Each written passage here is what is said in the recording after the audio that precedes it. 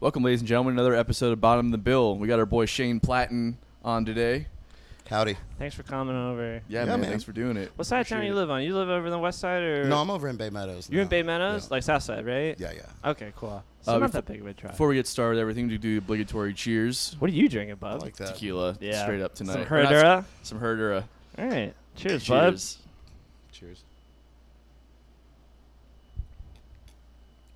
And also, you want to, I forgot to do it in the last episode to thank our sponsors from previous episodes and whatnot. So I'm going to do it on this one. Shout out to Spliffs, Captain Jack Smokehouse up in Fernandina, Brews here in Riverside, Wicked Barley Brewing out in Mandarin, Harleston Green Scotch, a great Scotch company here in Florida that who we had some of their stuff was a few months ago now, and it was I had amazing. a sip of it, and then somebody had an entire rest of the bottle. I drank the whole bottle. It was good. And then Did you tell him how it was? Like, No, I got a sip of it. Oh, It was okay. pretty good. yeah, it was very really good. And then Sidecar over in San Marco, who hooked us up with Harleston Green. So shout out to all those guys. Make sure you're supporting, especially right now. It's people service industry and everybody's having a real hard time. So support all these places. What do you mean? I don't know if you heard there's something going around. Yeah, I heard something going around. it's that road work. Man, I had a my papa. He's 94 years old, and he calls me all the time.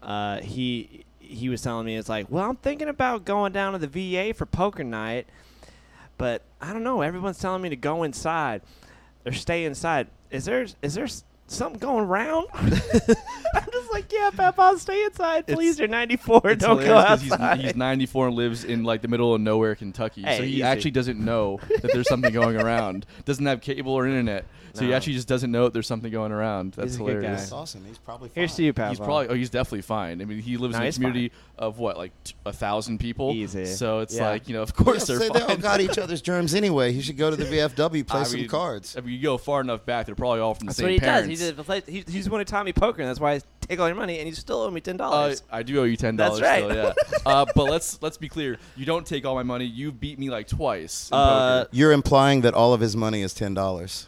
Oh yeah, I don't want. It's I don't not want to. far I don't want off, to. though, right? I don't want to dip into his 401k. Well, I mean, we are musicians. We've been out of work since March. Well, so yeah, Billy's got a day job though, so Nice you shift. know. Yeah, I got a you- job. Don't brag. I'm not bragging. It's He's more got a fat 401k. Oh, you know.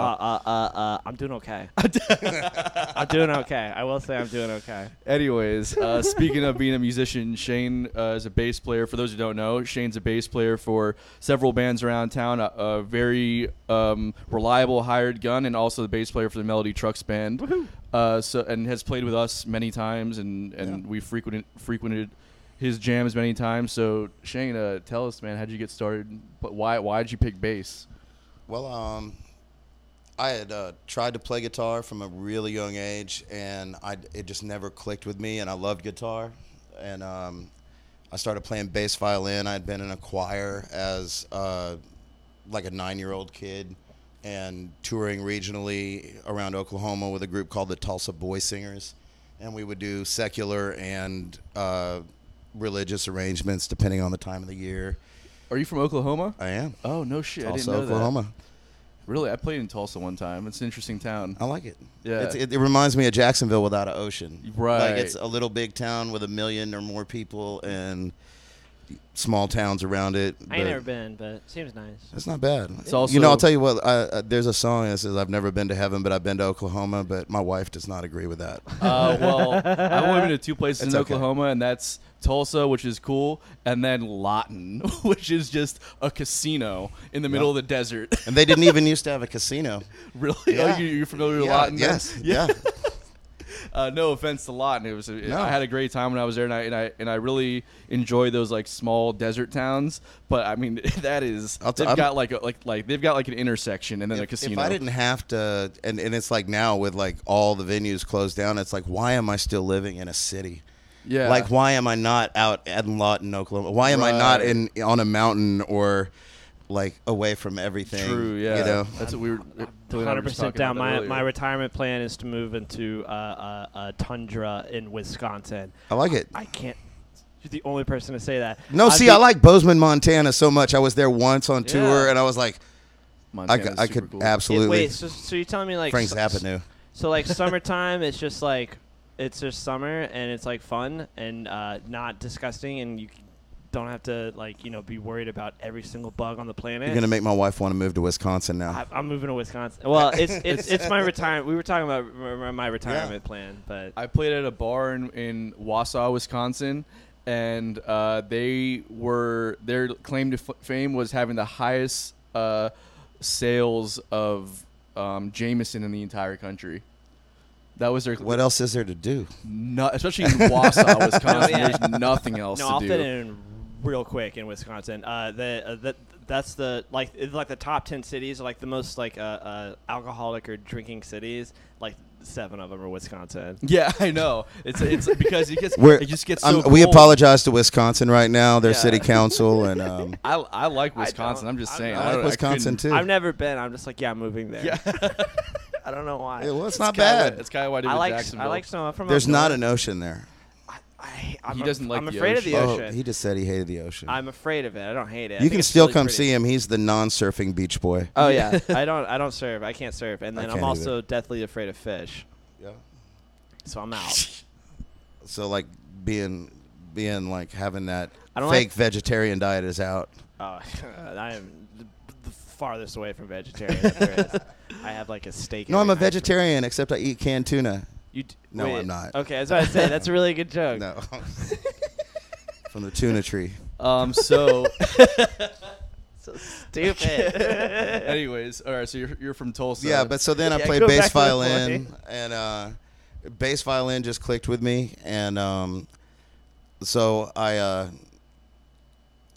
was into a lot of extracurricular things as a kid. My parents were like, "Okay, you have a sister who's also into extracurricular things. Pick 2," and so I chose bass and vocals, and it's worked out pretty good, Hell yeah. I When I- almost had the same problem. Like I was trying to do everything too when I was a kid, and I played viola, Nice. but I never got past pizzicato. Oh yeah. No, I never got a bow or anything like that. Oh, well, that's when you get legato Ugh. Yeah. No, I'm really good at or pizzicato. arco. I guess you go arco. Didn't get that far, I don't know. but And all the classical people and all the bow people are like, "Shut up! yeah. You don't know. You play electric instruments." Yeah. That's what I did too. I'm sorry, guys.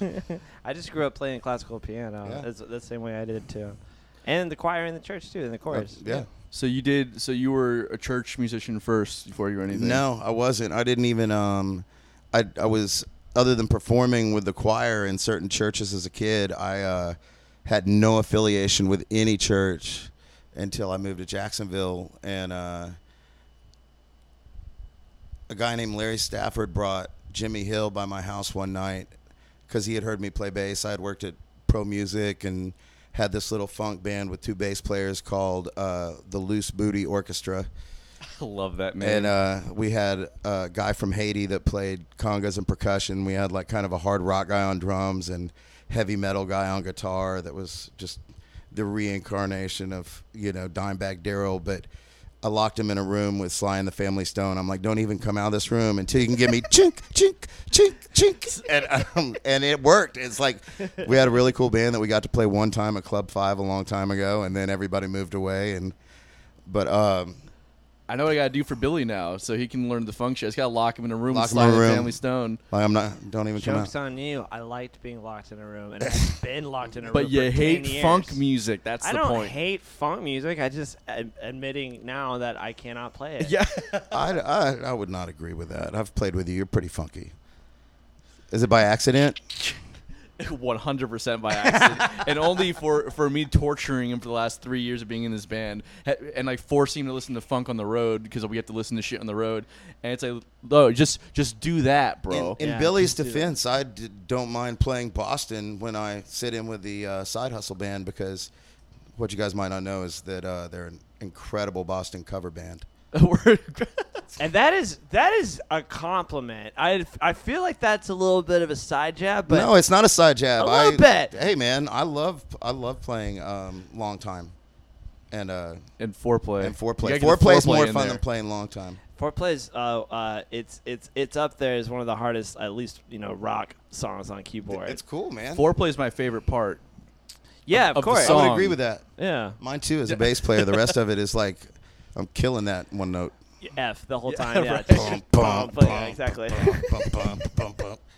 That's a lot of 80s bass lines, though. Like yeah. that's some Journey too. Yeah. Big time. I like Journey a Although, what's I'm so terrible with song names, but what's the Journey tune? The famous one, Jesus Christ. Oh, Let It Be. Yeah. The bass line in that tune is pretty cool, though. It is. The bass line. Are you talking about Ace of Spades? Fuck you guys. Did you know? Did you know? And I didn't realize I this can't either. remember the names of our own songs. For Journey, the original piano player for Journey that did like Wheel in the Sky and everything like Yeah, that. yeah. He was from Santana. He wrote all the songs for Santana. that's cool. I didn't know that. Nobody knows that. You know, Steve Smith, the drummer from Journey, is like a ridiculously amazing jazz drummer as well. What's the difference? No, I do know that. He plays with like Mike Stern and. That's the difference. Okay, Yeah. that's the difference. If you don't play with Mike Stern, you're not a jazz drummer. Billy doesn't know anything about jazz. I do know how to play jazz. It's very easy. You just play all the wrong notes. But do it twice. Yeah. That's it. Yeah. That's how the greatest songs in the world were written. Yeah. That's why they tag it. I have Yeah, I have tag I had it. this weird theory about jazz is that somebody started doing it and then everybody else was like, yeah, this is great, and he's like, I don't know what I'm doing. So you don't like funk? You don't like funk music and you don't like jazz. I wouldn't listen to it now. Yeah. As far as like learning something, that's a lot different. Like it's challenging, and when actually, for example, when we played with Joe Marcinek, Yeah. and I had to learn funk. You and just a little rub it bit of in that jazz. like you guys played with him and he didn't call me and Sean to play with him. That's all right, Joe. I can't wait till the next time though. That was like one of the high points though. I don't know what to tell you. He called me. Yeah. I thought we were all friends. Like we couldn't have just. That's okay, man. That's all good, dude. No, come on, tell me some more about your Joe Marcinek. Yeah, Joe experience. Marcinek, hell of a guy. I was. Did he tell you were a jazz funk player? No, in fact, he told me I need to lay back because I'm always on the beat. Or On at top least of the beat. On top of the beat. Sorry, Okay. never in the pocket. Never in the pocket. That's a. Is that what he? Billy No, just he found- never said that. He just said it's like when I start playing, like just stop playing. Or just don't play so loud. He said just because like Billy I just think like that's an excellent lesson, like, right there. Like young musicians, if you're listening and somebody else is soloing, don't play so much. don't play so much Exactly. and No, just yeah. and just bring your dynamic down too. Like Yeah. Billy just like hammers the keys Well, the here's- entire time. here's what- Doesn't realize you no. can play And it yet you allow softer. him to be in your band. Yeah. You know, it's I just it's a lot of fun to rag on him though. You know what I mean? And the band also. And then secondly, Okay. the whole reason why I didn't even notice I was doing it is I was so nervous because I wanted to like impress Joe. I was like, for some reason, like I was like, I'm gonna try really really hard at this, and then like I got on stage and he's like, bro. I was the same. I probably overplayed when I played with him as well. He's fantastic, and I probably was like, I'm gonna show him what I got. Okay. And it happens, man. It does, yeah. I mean, you It know, doesn't matter how old you get. It happens. Like, Yeah. I was just that's exactly what happened. why'd you though. learn all those notes if you don't get to play them? Yeah, exactly. That's what I say all the time. I So There's so plenty of Anton, he notes. was telling me he's the hustle and you're the side. Is that true? Oh my goodness! There's so This much is coming great. to the surface right now. Oh wait, I'll save that for the unpopular opinions. no, yeah. No, we're doing a gotcha pot. Well, it's not a gotcha podcast for you, but it's just for Tony. For me, yeah, What? for me. Okay. So Jesus. Billy's like the huh, you know what I mean? And then like And you're the soul. I'm the soul of the Uh-huh, band. okay. You know what I mean? All right. So that was pretty good. I'm You just I'm come up with that? I just Did did. you write bumper stickers for a I living? just, I just got it. You know that So thing that you these got- people have? I just got it. You got two other sets of two letters and two other musicians. So who is the Psy and who is the D? There's a lot of implications in there. That I have nothing to do with that. That is pretty funny. That if I'm the and you're the soul, I'll give. I don't know. Aaron's probably the D. And then because Sean's just a sigh. Sean, when his songs come on, you're like, sigh. Sean's got some good hilarious. tunes. I like Sean's tunes. I know he. I'm messing with him. I'm causing all the problems. And all the those other like, bands. side hustles breaking up after So this if you guys podcast. need a band that's not breaking up, my name's Shane Platten. I see what you came here to do, bro. You came here to just like destroy the competition. You said it's like that the Leonardo DiCaprio meme where you're just like yes, there. You know what I mean? That face. Now you have my I'm sorry. attention. Yeah. That's fucking awesome. So we're a little derailed. No, it's par for the course in this podcast. No, it's good. happens. It's been a while since we've had like a funny one where it's not just like straight to the point. But anyways, But back to the point. Oklahoma, et cetera, et cetera. Well, you're Right. So I'm in Jacksonville, and then I've been playing with this funk band. I love funk music, and I had met a gentleman named Larry Stafford when I was working at Pro Music in the '90s, and he brought Jimmy Hill by my house one day and said, "Hey, this is Jimmy Hill, and he plays guitar." And I've been wanting to meet Jimmy Hill for years, and nobody would introduce me to him. And they kept saying, "Oh, the way you play bass, you might really play well with Jimmy Hill. He's one of the best guitar players in Florida." And he showed up at my house and said, "Show me what you got." And I showed him what I got, and he said, "Well, I've got a small church band, and if you want to show up, we've got a gig here in a couple of weeks on BET on the Bobby Jones Gospel Show." No, what? And I said, "Okay." And I was cocky. I was like 23 years old. And I showed up, and Javon Hill was 12 years old on keyboards, and Boo Hill was 16 on drums, and Alex Hill is 18 on keyboards, and Freddie Austin's over there on guitar, and there's like 16 singers, and that's his little church band, Yeah, and these are his little kids. band, yeah.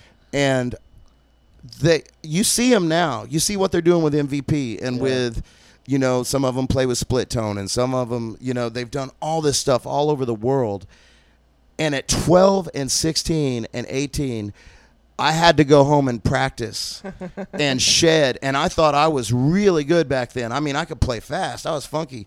But You play a lot of notes. You learned a lot of notes so you could play them. that's it, man. Exactly. Exactly. That's, you know. I and can play all the notes. I loved all the funky guys. I loved Parliament. I loved Larry Graham and Graham Central Station Hell and yeah. the Brothers Johnson. Fuck and yes. but I was also a huge Chili Peppers fan and Suicidal when Robert Trujillo was in the band, and Infectious Grooves.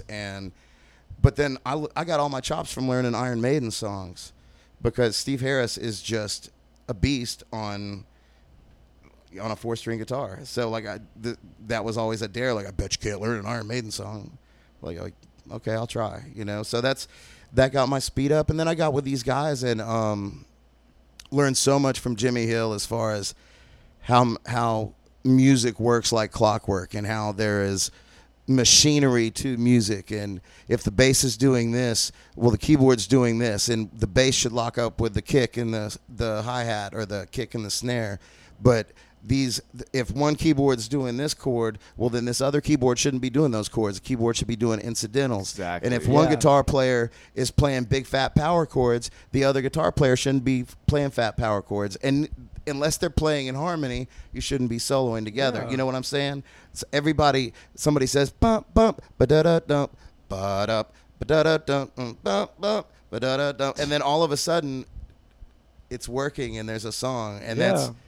that was my start of music, really, really, in Jacksonville. Kind of like understanding it, anyways. And I played with those guys for about 7 years, and That's a lesson right there, man. it was That's it was awesome. boot camp, man. That's a good question. As like, when did you start understanding how to play in a band?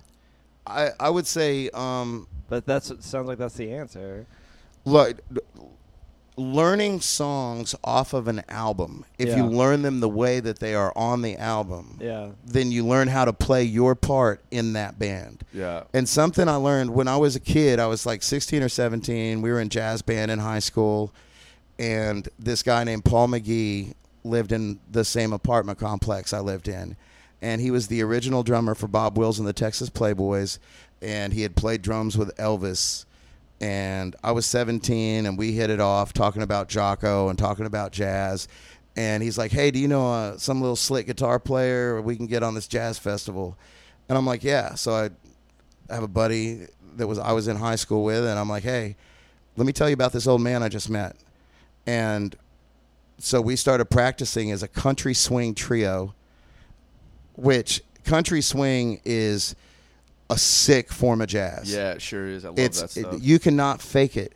And so me wanting to be a metal guy and wanting to be a funk guy and wanting to be a rock guy had to find some authenticity to play in front of these old men who have been doing this like at the Grand Ole Opry and at Austin City Limits. And so we ended up doing this little 3-piece country swing trio, got on the jazz festival. Spyro Gyra was there. Like but I mean, I don't know. It's like, I feel like there's a lot of styles of music I like to play, but I think about that time I started realizing I can love funk music and I can be awesome at funk music, or I can love heavy metal music and be awesome at heavy metal music. If I play that way in a country band, it's not going to work. Right. If I play that way in a jazz band, it's not going to work. Yeah. I can bring my personality to whichever style I'm playing. Yep. Sure. But I think the most important thing, it's about the song. It's like I had to learn, being a bass player, not to solo through the whole song. Yeah, that's what I'm you know what trying I'm to get saying? at, I yeah. had to learn, okay. And Sean Taunton will still tell me sometimes, play bass, man. Play bass.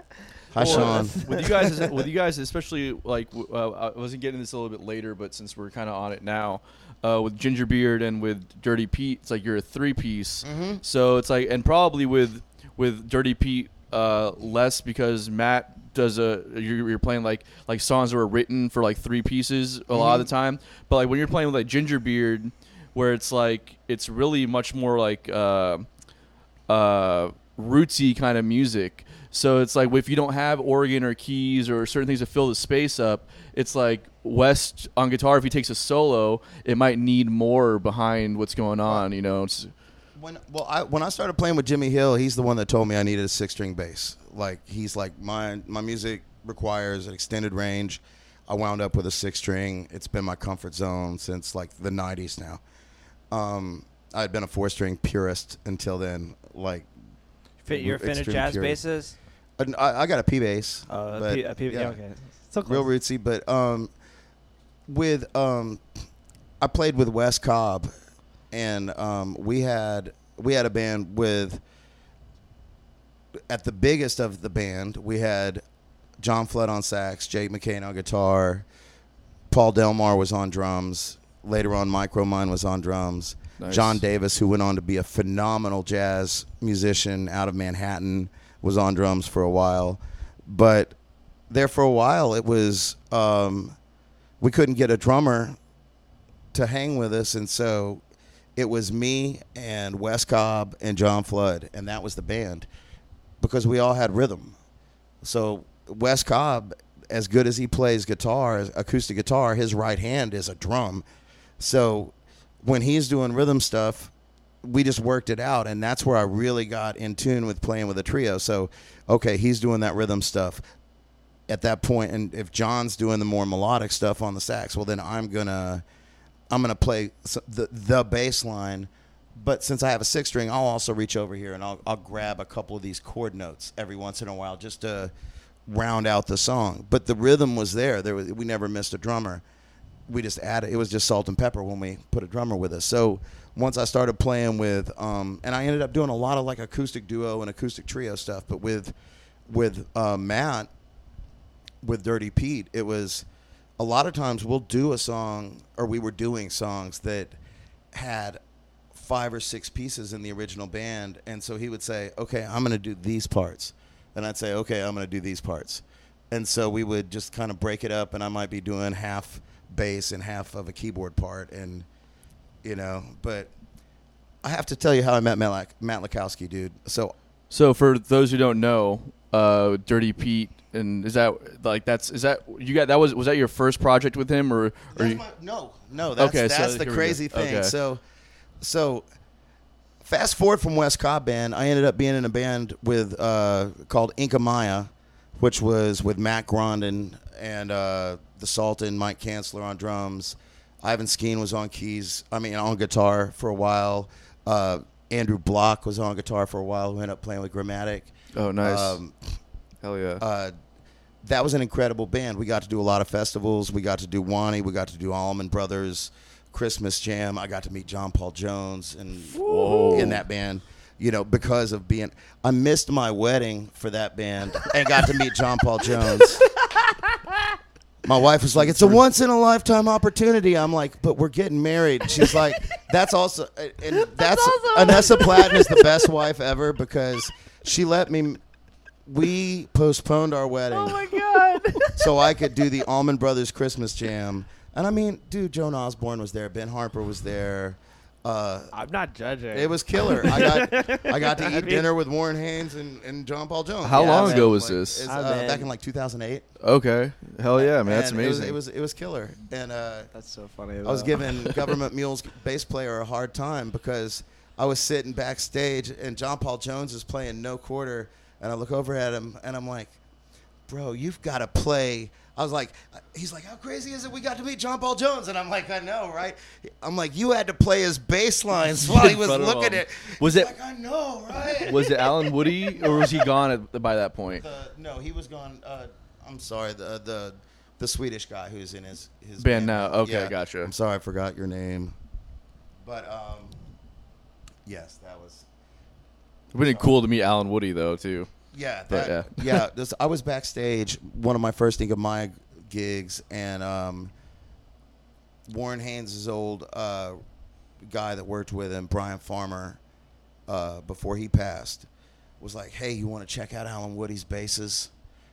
And just started handing me Alan had passed. He's just handing me all of Alan Woody's basses backstage. This was the year that Greg was sick at Wani. So it ended up being the Allman Brothers Family Jam. But that was my first experience with that band was going on right before Government Mule Wow. at Wani. I'm so sorry. What was the name of the band? Ink of Maya. Ink of Maya. Okay, sorry. Yep. Yeah, Matt Grown is a fantastic guitar player and songwriter. That was the first band you were with, Matt. With Matt Groening. Yeah. So it went from that to I got to play with the Lee Boys and was touring with them. Cool. I got to play with Roosevelt Collier and tour with him a little bit. Dope. I got to from that I ended up in the Yankee Slickers. I remember. Yeah. And it was me and Jason Ivey and Paul Ivey and my brain is the Nick you guys Williams. are feeding me. No. What? No. He's gonna get mad at me too. Brain fart. It's all right. You said like 40 names. I know, in a man. row. Anyway, with like I said, it was a long process. So after the Yankee Slickers, I ended up playing with Daryl Hance from Mofro and Yeah. doing an album with him. Yeah. And going on the road and coming back. And Did you go with B? Huh? You went with B? No. Actually, Micromine played a little bit with us, and the Sultan went with us on okay. one tour, and that was the big one. We went like 11,000 miles in 8 weeks or something. Yeah, It was I know. insane. Before I joined Side Hustle, I had an audition for him, and I was gonna go on the road with Daryl Hance too. But I never even I canceled the audition. I was like, I've got 15 different projects going on. I'll tell you what, being in the studio, it was me and him and Anthony Cole in the studio for that first album. That must have been amazing. It was great. Anthony, I got to play with Anthony with Roosevelt as well. Right. You know. Yeah, he's such an like an animal of a drummer. Man, he's an amazing musician. Like he's a great bass player, Yeah. and sax player, Yep. and piano player, and singer. And I'm like, so fast forward. So I get off the road. I've been just doing too much stuff, and now I don't really, really have a gig at this point, and wind up talking to Bradley Churchman and being in Bonnie Blue, the first version of it, and Bonnie Blue was playing in Fly's Tie with Saltwater Grass back in the day. Was Willis and Bonnie Blue at that point? No. Okay. No. And it was me and Brad Churchman and Jeremy on drums and Mike Richardson on guitar. Eric Brigman played some keys with us a little bit. Sean Pfaffman played keys with us a little bit. Nice. And but I'm supposed to wear glasses, and I wasn't wearing glasses. And I looked across the room at the Fly's Tie, and I think I see somebody, and it wasn't him. And I'm like, "Hey, what's up, man?" And it was Matt Lakowski. And I'd never met him before. Wow. But they were friends with some of the other guys in the band. And so we start talking, and I was playing my P bass. I'm like, no, I do more stuff than this. He's like, well, bro, because he's like, oh man, I'm playing with this guy that just came in second on America's Got Talent, and he's got this huge deal, and the only thing we're missing is a bass player. I'm like, cool, I'll do it. Yeah. And I mean, like, I've met him 10 minutes ago at this point, Yeah. and he doesn't know me from Adam. And But he saw you play. he saw me play, but not. He saw me play one style of music that is not the style. If you've ever seen Matt Lakowski play guitar, what I was doing was not what he was. We're looking for. Right. Yeah. So we got together. We talked all that night. 2 weeks later, my dad my dad bought me a plane ticket. I flew to Boston with Matt. Like, met him 2 weeks prior. Fly to Boston. Hook up with this guy who had played violin and mandolin and accordion with Hank 3, and we Now you're speaking my language. Keep going. yeah, we picked up this guy. His name is Eli Matson, and we all drove to Maine. And the drummer had this studio in his house, Okay. and we record this 5-song EP in Maine. And at the So time, weird. like, dude, it's like everybody was hitting us up. There was all these gonna happens, like big record labels, big everything, and life happens. That stuff didn't pan out the way it was supposed to. Matt and I were the only ones who lived in Florida, and we're just like, hey, you want to be in a band? And so we started Dirty Pete and the Thunder Chief. How long ago was that? That was in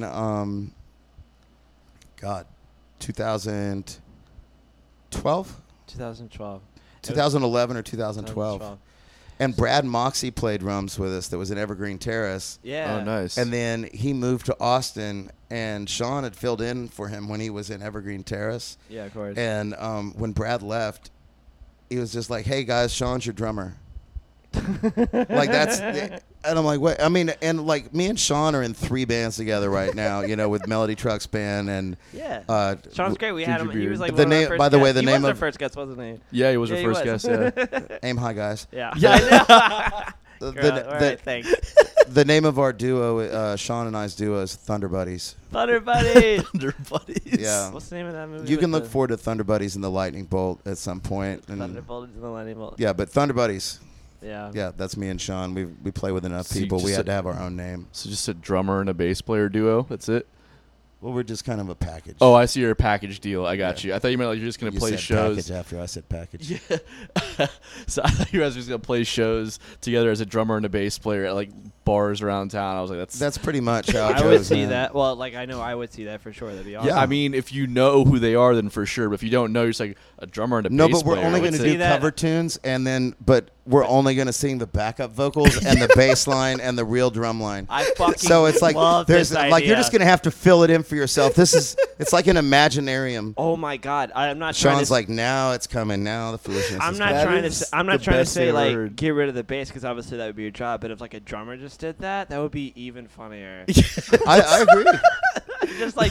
Yeah, I'm gonna play the drums for fucking Tom Petty right now. So this- you just figure it out. You named the It's tune. like this next one is Every Breath You Take. And then just start playing the drums for every breath you take, and like maybe 10 people. No, he's will be just like, gonna come in at the end on the background vocal. Every move you make, every breath you take. There haven't been any words. Oh, so wait, so it's a drummer in I'll be harmony. watching you. Solo drummer in harmony. I like that. Yeah, I'm there right, that's- every show. Sean, if you're watching, the name of your new solo project is Solo Drummer in Harmony. Someone solo drummer in harmonies. But it's just you. I'll think of a better name. That's fucking. By the great, way, man, if you haven't seen Sean's new videos with he's got a project called Appeal to Authority. No, I haven't seen it. Dude, they're incredible. They're really good, They yeah. did a cover of a Tool song. They've got a new cover coming out that's Ooh. amazing. They've got they're a great They band. do It's ni- Stan 90s Martell, Larry 90s Schroeder, Sean Taunton. I don't know the guitar Larry player's Schroeder's name. playing in it. He is. That's how I know Sean is that I work at Schroeder with him for Schroeder's for like 2 years. But Larry's playing with them. Yeah, he's singing. Fuck yeah. And they're great. Check really out Appeal good. to Authority. Yeah. I definitely Plug, gotta go see plug, that. plug, plug, I haven't plug. seen Larry in years. And Um, Gingerbeard Man. Yeah, obviously Gingerbeard Man. I kind of wanted to go back a little bit and just because we kind of just glossed over your studio experience with Anthony Cole and Daryl, and it's like, what was that like? That must have been an amazing experience. So I used to freak out in the studio. Especially like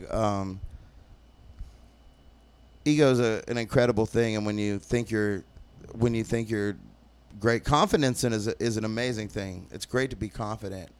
It's terrible to be arrogant. Exactly. And if you're a musician, you should have an ear, and you should know when you're making mistakes. And if people around you might be better than you or telling you like you need to come up or that you're making mistakes, it's like the hardest pill. You know, I mean, me and Billy were just joking about that earlier, about somebody saying what they wanted in the music that we were hired to play with them. And you might think that you're hired because you're this guy and known as this guy, and then in that particular instance, they know because you can be this guy, you're probably great at being this guy. Exactly. Yeah, they can see that you're malleable. Yes. Words. Well, not even malleable, but just that you listen. So, you know, like, he knows if he gives you a solo, Yeah. you're going to bring it. Yeah. But until then, you know, you're supposed to do your job. Exactly. So having been in these studio situations and just like freaked out and sucked at playing with a click track, and like, that's another thing. Like, I've been playing at Access Church for like 14 years, and prior to that experience, I was not great at playing with a click track. Yeah. And you know, being in that experience to where I don't have my amp and I've got is my in-ears and can set my own mix or whatever, and you know, it's like this is, hopefully you put what you need to hear in there, your click track, your guide track, your, you know, and if you're smart, you've got the rest of your band in there, so you hear what you're supposed to do.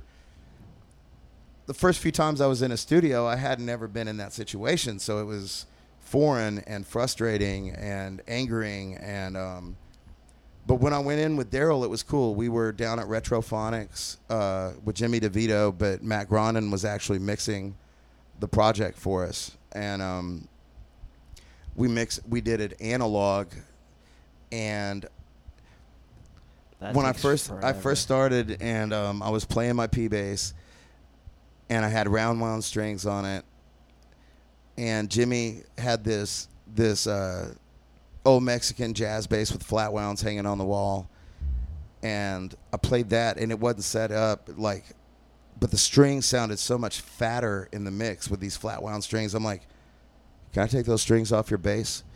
He's like, yeah. And so I unstrung, because I was more comfortable on my own bass. I unstrung his bass, put his old crusty flat wound strings on my bass, and recorded the track. And then Daryl was like, you know, I'm not liking the way that sounds thin. Can you play the whole song on the E string and just move up and down the E string for that song? What? And I'm like, yeah. And so I figured it out. And so it's not like a super technical song. Sure. But so this is making it darker and warmer. And so, you know, I'm going through this old flip top Ampeg 2 B15. For those of you who aren't familiar with Jimmy DeVito and Retrophonics, his studio has got so much amazing vintage gear with so much character. And, you know, if you've ever listened to J.J. Gray and Mofro, most of their recordings have been made there. Yeah. But there was some of the songs in there, and Daryl had such this vision that we would like grab things, and they had like, you know, different sizes of wood on the wall to help with the acoustics in the room, and we're like beating on this wood wall and just making these noises and creaks, and like, just, it was like at times sound effects, and it was just incredible. And then, you know, were you in a noise band? What's going on? have you ever heard the album? No. It's like listening to Humidity. It's and Wait, that's not an insult, and I've told Daryl this to his face. What album of it It's is? the first Daryl Hance album. The Power Muse? No, before that. Okay. So, no, I've listened to Power Muse, but I haven't listened to the first one, I guess. Yeah, the first one. And, it's like some of the songs ended up on a B horror movie. Like so this is so this is a real story. So we were playing in Mobile. We were on the road, me and Daryl and the Sultan. and we had parked outside of this bar off of 10, right outside of Mobile, and there was a police officer there, and I was like, hey, man, do you mind? We're on the road. We're sleeping in the van. Do you mind if we crash here for the night? He's like, no, man, that's cool. I'll let all the other cops know that you guys are here and not to mess with you. I'm like, that is the coolest thing ever. So we That's get to not the what? That's the answer you want to yeah. hear. So we'll let all the cops know that you're no, here. he said not to mess with us. So he's like I'm gonna be here for this long, and then come to find out his brother did horror movies, but they were like independent horror movies, and I'm like, dude, this stuff sounds like it's straight out of a Quentin Tarantino film. You've got to check it out. The brother of the cop. No, I gave it to the cop. So confused. So I got with this cop. So then the cop says, "Hey, do you guys ever had a horchata?" Horchata? And I'm like, no. He's like, oh, it's good. It's like rum and coconut milk and cinnamon. And I'm like, well, that sounds fantastic. He's like, no, my wife hooks me up. So he goes to his patrol car, and he gets this thermos or whatever, and he's like, you guys got a cup? And I'm like, Daryl, go get a cup.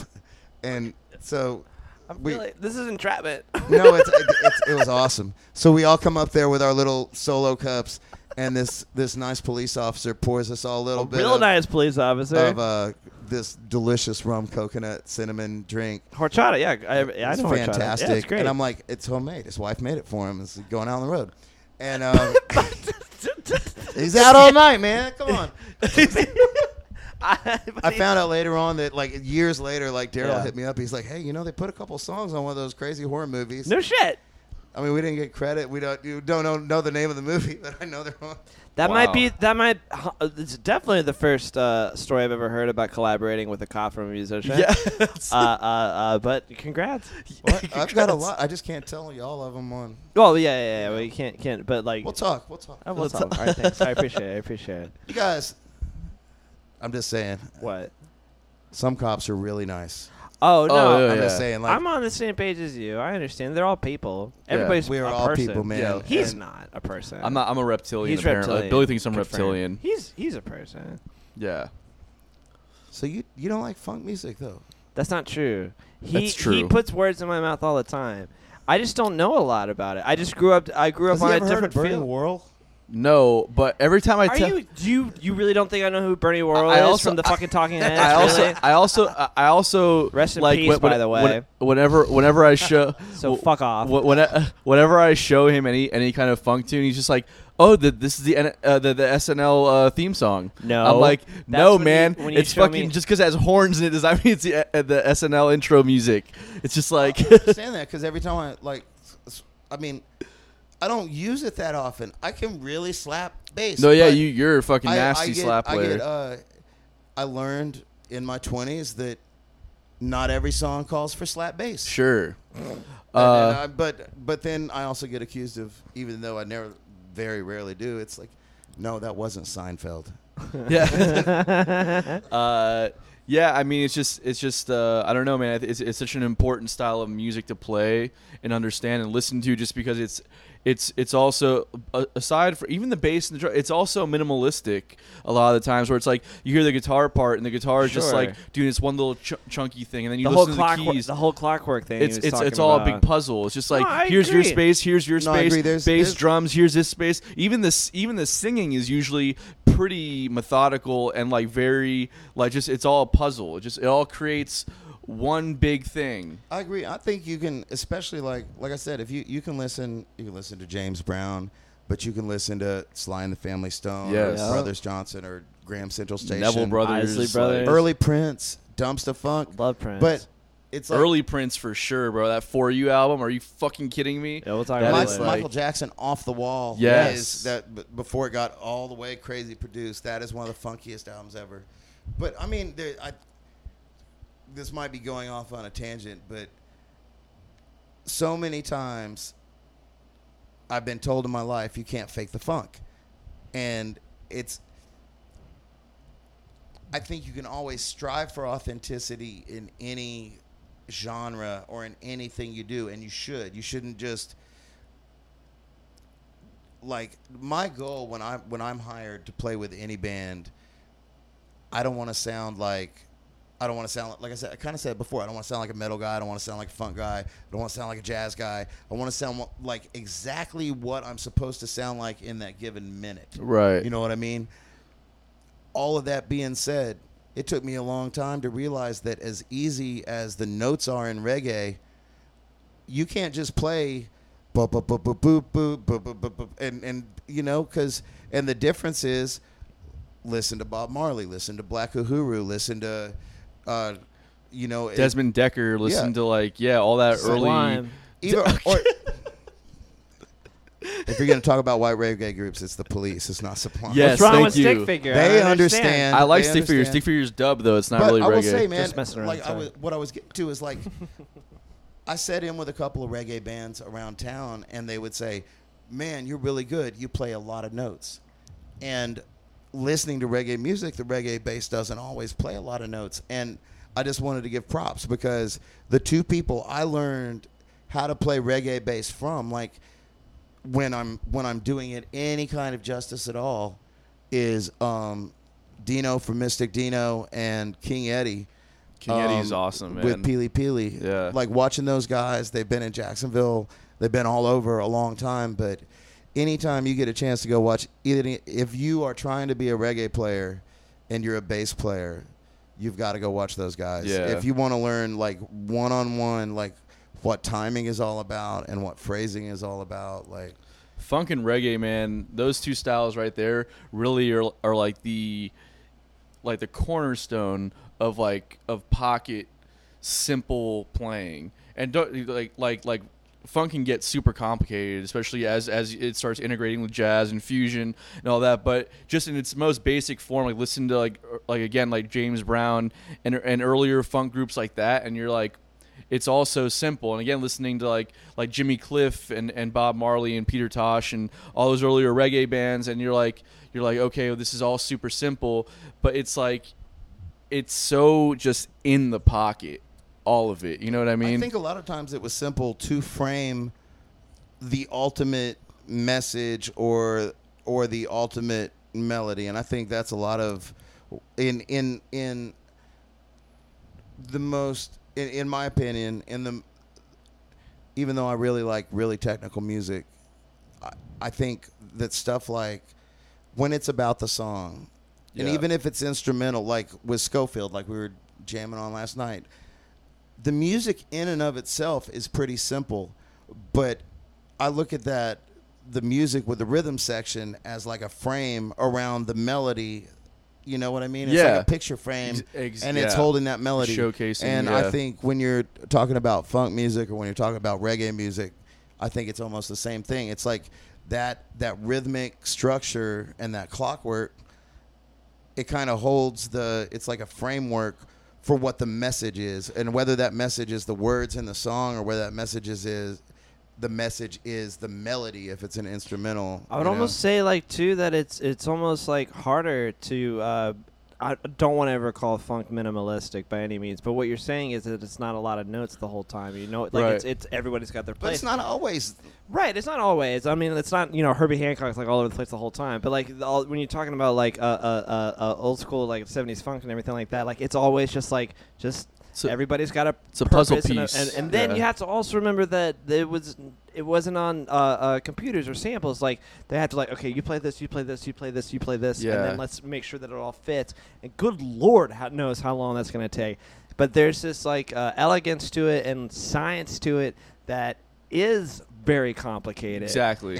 And so it's interesting. We were talking about in the beginning about like when you're learning how to be in a band is to basically it's just shave off just to keep playing less and less and less until you're playing just like boop and that's it. If that's what the music calls for 100%. No, it's an exaggeration, but I'm just like still and like I won't say all funk is simple. I mean, because Victor Wooten is one of the funkiest people in the world, and it's definitely evolved from where, but just like from the original kind of incarnation of funk music, it was very simple.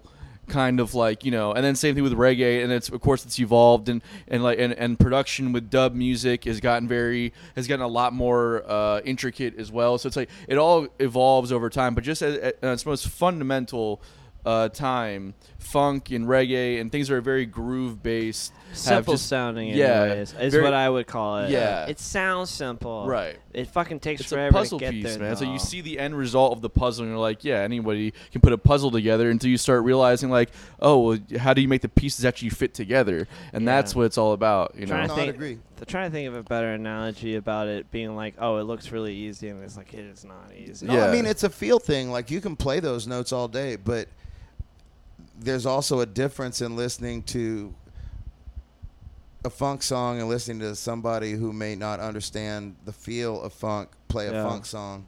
And we've all gone through that pain. And that's me still. Yeah. I mean, you know, you're getting You're a lot too better. easy on yourself. No, I'm Yeah, just No, no, you yeah, get no, it. I'm really you should bad. no, some of this stuff on the new. No, I'm bad.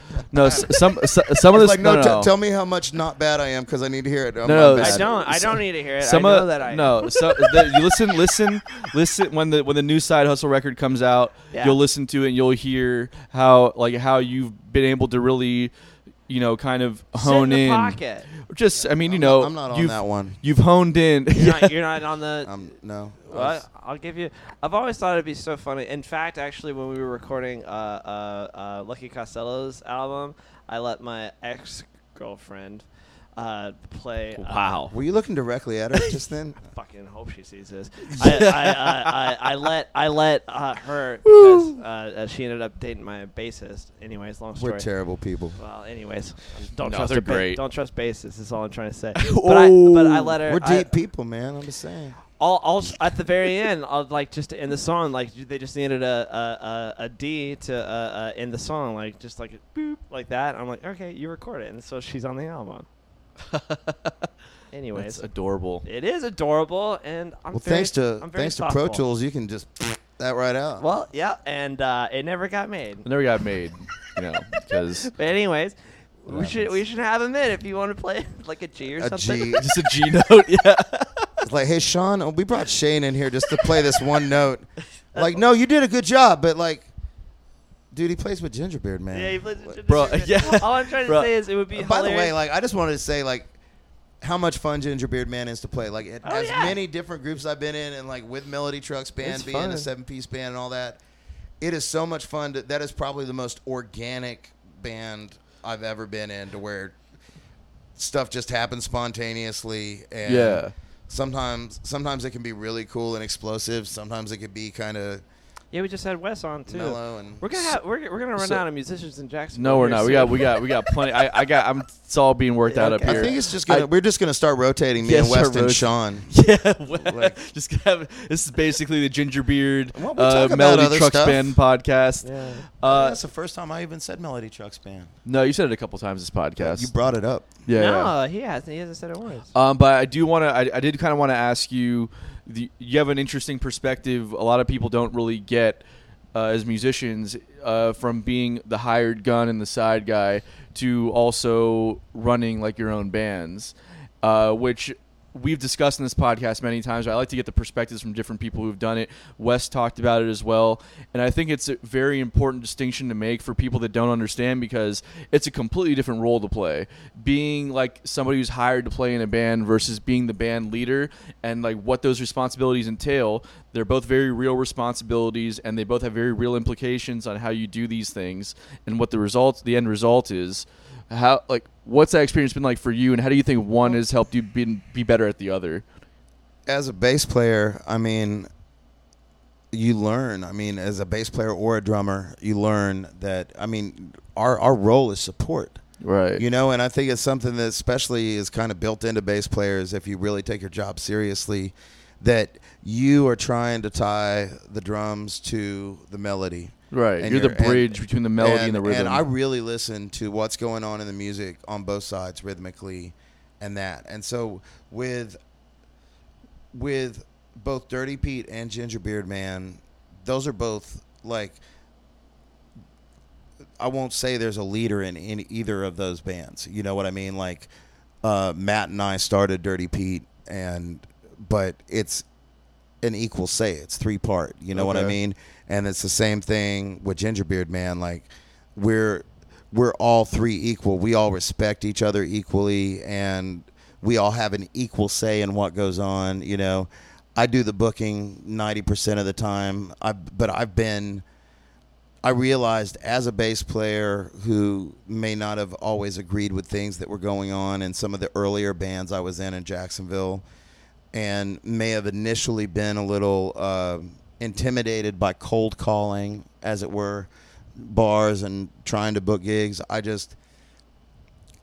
put together projects that I wouldn't be ashamed to book, that I didn't have to make excuses for. And then I set out to meet. I looked at the bars that were booking, and I looked at the bands that were bringing in music, and where the demographics were, and Matt Lakowski actually in Dirty Pete gave me a new way of looking at things as far as performing when we were doing things, because forever it was 45 on, 15 off, 45 on, 15 off. Yeah. He's like, man, let's see if the bar will let us start an hour later, and then we'll just play for 2 hours and take a 30-minute break at the end, and nobody will leave. He said everybody leaves at midnight. Fucking genius. I'm 100% on that. So what we started doing is we asked him the first couple times, and we tried this out at a few bars. And this has been, it's been 8 years ago, whatever. And nobody was doing this at the time. And nobody was playing aggressive rock and roll music. Blister was doing their thing, but they're more of an original band as well, and they're incredible. Congrats to Foo Fighters. Huh? It's a lot of fun watching you guys sing that. But, when we came out and did, it was kind of like Tenacious D met Mickey Mouse Club met Ridiculous. Everything was silly, Yeah. But with really good musicianship and 3-part harmony and everything behind it. And so the bartenders and the managers started realizing, nobody is leaving.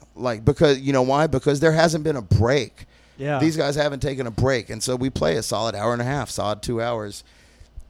But because of that, we were able to keep every single person in the bar, and those people who were passing by came in, and most people who were, pre-COVID, most people who are bar hopping, when that band takes a break, that's a chance to go to the next bar before last call. That's what I always think. But if you keep going until 12:15 or 12, well, they're going to be like, well, shit, I might as well stay here. I got another 30 minutes anyway. And so we would take a nice, healthy break at the end. Smart. But by doing that, in that aspect, and we've done that with Ginger Beard Man. Every bar is different, and every venue is different. But I think playing on your strengths and playing on being smart about looking at the demographic, looking at the numbers, looking at the kind of music you play, knowing a lot of times people might not know the kind of music that you play, but sometimes they need to be introduced to it and explain. No, you haven't even heard this yet. We'll play what you like on the break, on the bumper music or whatever, but you might not even realize you like this because you've been so ignorant and only heard what's been on the radio for the last 40 years or whatever. Heard it here first. Y'all are ignorant. A lot of people are, man. Hey, man, crazy. and if you take the word ignorant as an insult, you're ignorant. Here we because go. ignorant is Here not we go. ignorant does not mean stupid. Yeah, I'm it just means you. teasing, I'm teasing. It just means you don't know. I just Yeah. taught you some vocabulary. Yeah. So more I've been going- ignorant to a lot of things, but I always try to learn, so I'm not ignorant of that anymore. I was Right. going more back to why you got to raise the bar like that to the rest of the musicians, and why aren't you in the union and we need 15-minute breaks? Yeah. I know. So I'm going to explain this. I I'm actually. teasing. I like would your love idea. one. I don't trust you to make my drink. No, it's just I don't. No. Okay. I'll trust you. I would like. No, yeah, he'll make you a great drink. No, I just want bourbon. Woohoo. Anyways, what were you saying about? No, what I was saying is that I had somebody, a good friend of mine, who has done a number of my tattoos, told me one time, Shane, you were wearing Derek Bunkley. I love you for this advice. You're an artist, and you're only worth as much as you think you're worth. And he's like, there's a lot of people who say, I can get that tattoo for $50, and I'll be like, you're going to get a $50 tattoo. Yeah. He's like, but if you want something that looks like it's worth this much money, unfortunately, This is what you're going to have to pay for it. Yeah. And that's how I think, and especially, like, I'm talking to musicians right now. I know we have to cut people breaks, and we've been doing this like guerrilla band thing. Like, thank God for the restaurants who are having bands with the venues being closed down right now. Yeah. Thank God for these backyard parties who not only love music enough, but have enough common sense and enough neighbors that are like, you know what, if we all get $20 or $30 together, we can hire our favorite band and have them in our backyard tonight. Yeah. I'll give you And my phone number at the end of the show. I'm saying, like, this is the things we're having to do right now because we've been out of work since March as gigging musicians. So, But anyways, going back to how you're worth. yes. So what you have to do, you can't go in as a young musician and say, oh, I want this much money or I want this much money, because there's so many bars that are going to say, no, I pay $100 a man. Good, I'm going to bring my 9-person band in here if that's your thing. We're going to make $900 tonight. Yeah. No. Okay, so this is how much money we make.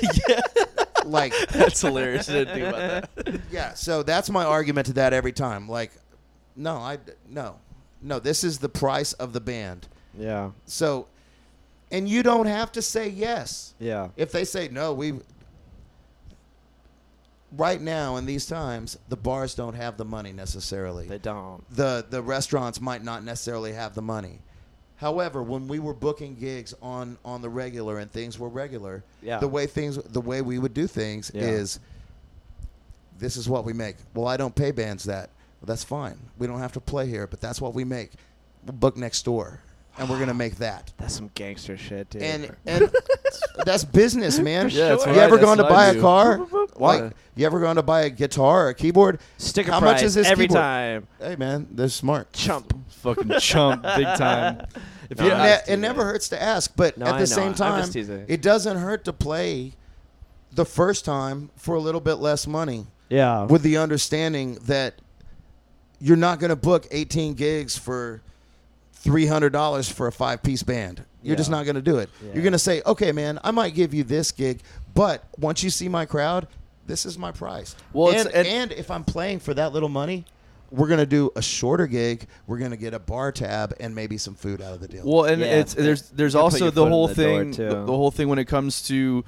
So, West makes a good point about the 10-year thing, but say yes to everything. 10-year at wait. first. I love. And, I yeah. love it. So there, I think that, you and I might disagree a little bit on this front, where I feel like if you're just starting out, you should probably just take any opportunity you can, and the bar will pay less money to go to have someone like that who says yes to those kind of scenarios. However, you're also going to realize that the person you just hired is not a professional. They're definitely not. They might bring a crowd, they might not, but they're not going to be as seasoned or as aware of what needs to happen when they're on these gigs as some of the people that you're going to pay more money to get. So I would say if you're just starting out, like take less money and do whatever you have to do. But for me, when it comes to like bar gigs, I don't even think about the crowd bringing out per se, because it's like well, we're not here to bring your crowd. We're not selling tickets, right? I would agree with that, but I will also say that as a business owner, you're always going to be more likely to hire somebody that you've heard of or that you've seen out in public who has a crowd out in front of them than somebody who's like, I really want to play in your bar. It's cool. Yeah. You Well, know? that's why if you've never played, if you're like brand new to the whole thing, then yeah, you take less money or whatever. But I don't think that, like, if a bar is saying like we played, and I will happily call this place out because I don't give a fuck about this place. But Sea Chasers out in the beach, I'll go there. They deserve it. When you want to, when I show up, They and partner I- up with Margaritaville. We're gonna be on the fucking what- streets, man. when Sorry, when we went into to play, the first thing they asked us is, well, do you have a crowd coming? It's okay, what do you mean, do we have a crowd coming? You hired us to play for a agree crowd with that that. should already be here. If you don't have a budget set aside for live music, then you should not be hiring live music to create its own budget for you. That's I crazy. think it's 50-50. Like, I think too. I I'm think not there's 100% with you there's either. some That's fine. no, I think there's some venues that are music venues, like, and I'll which Jackrabbits is one of my favorite places to see indie music and original music in Sure. town. There's Just the different Archetype. business. There's 1904. Different businesses, though. No, I agree, but that's what I'm saying. Like when you go into a place like that, you know that they're not open every night just as a bar. They're a venue. They're a space. venue, and so when when a band shows up, the band is going to bring their crowd. People are going to buy tickets to that. Right. That's how you get paid as a band. I think That's too fair. many people haven't been in the bar industry or the entertainment industry and might really not understand how there are kind of, even though we are part of the entertainment industry, and in a lot of ways we're blessed in that we're able to do these little guerrilla like pop-up gigs right now during this. But I think during that there was a lot of people who expected like, oh wait, I saw Dirty Pete and there was 500 people in that room, and I'm like, yeah, but it's also the most popular bar at the beach. Exactly. And I mean, now I won't say that. I will do a little non sequitur in saying all of that. Right now, there's some things going on with Facebook, and they're talking about not putting any live feeds up. Yeah, I was talking saw about that. that today Just before you talking came about over. But I'll say this. I supported every one of my friends that was doing live feeds and all the social distance fest. Gingerbeard Man, other than a few gigs that we've done, has not done any live feeds. We were doing some rehearsals and working on some new original material for at the hire. beginning of this. Yeah, what do you do?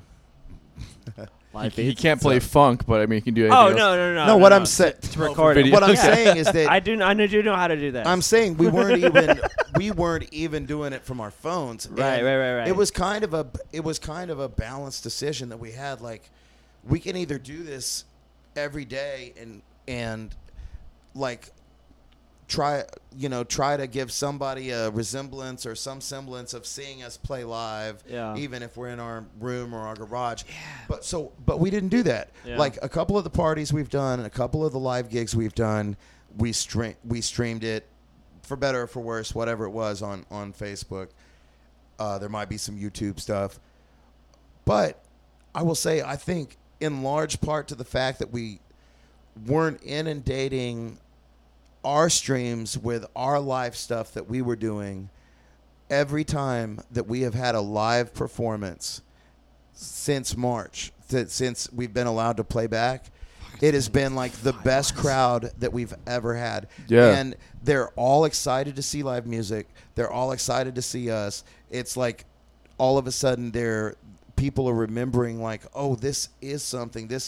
I know, yeah, whatever. They used to play out 5 nights a week, or gigging is hard, but it's amazing to me. Like now, these people are like, So yeah, I was gonna say, what's your argument then? Are you saying don't do the live stream stuff?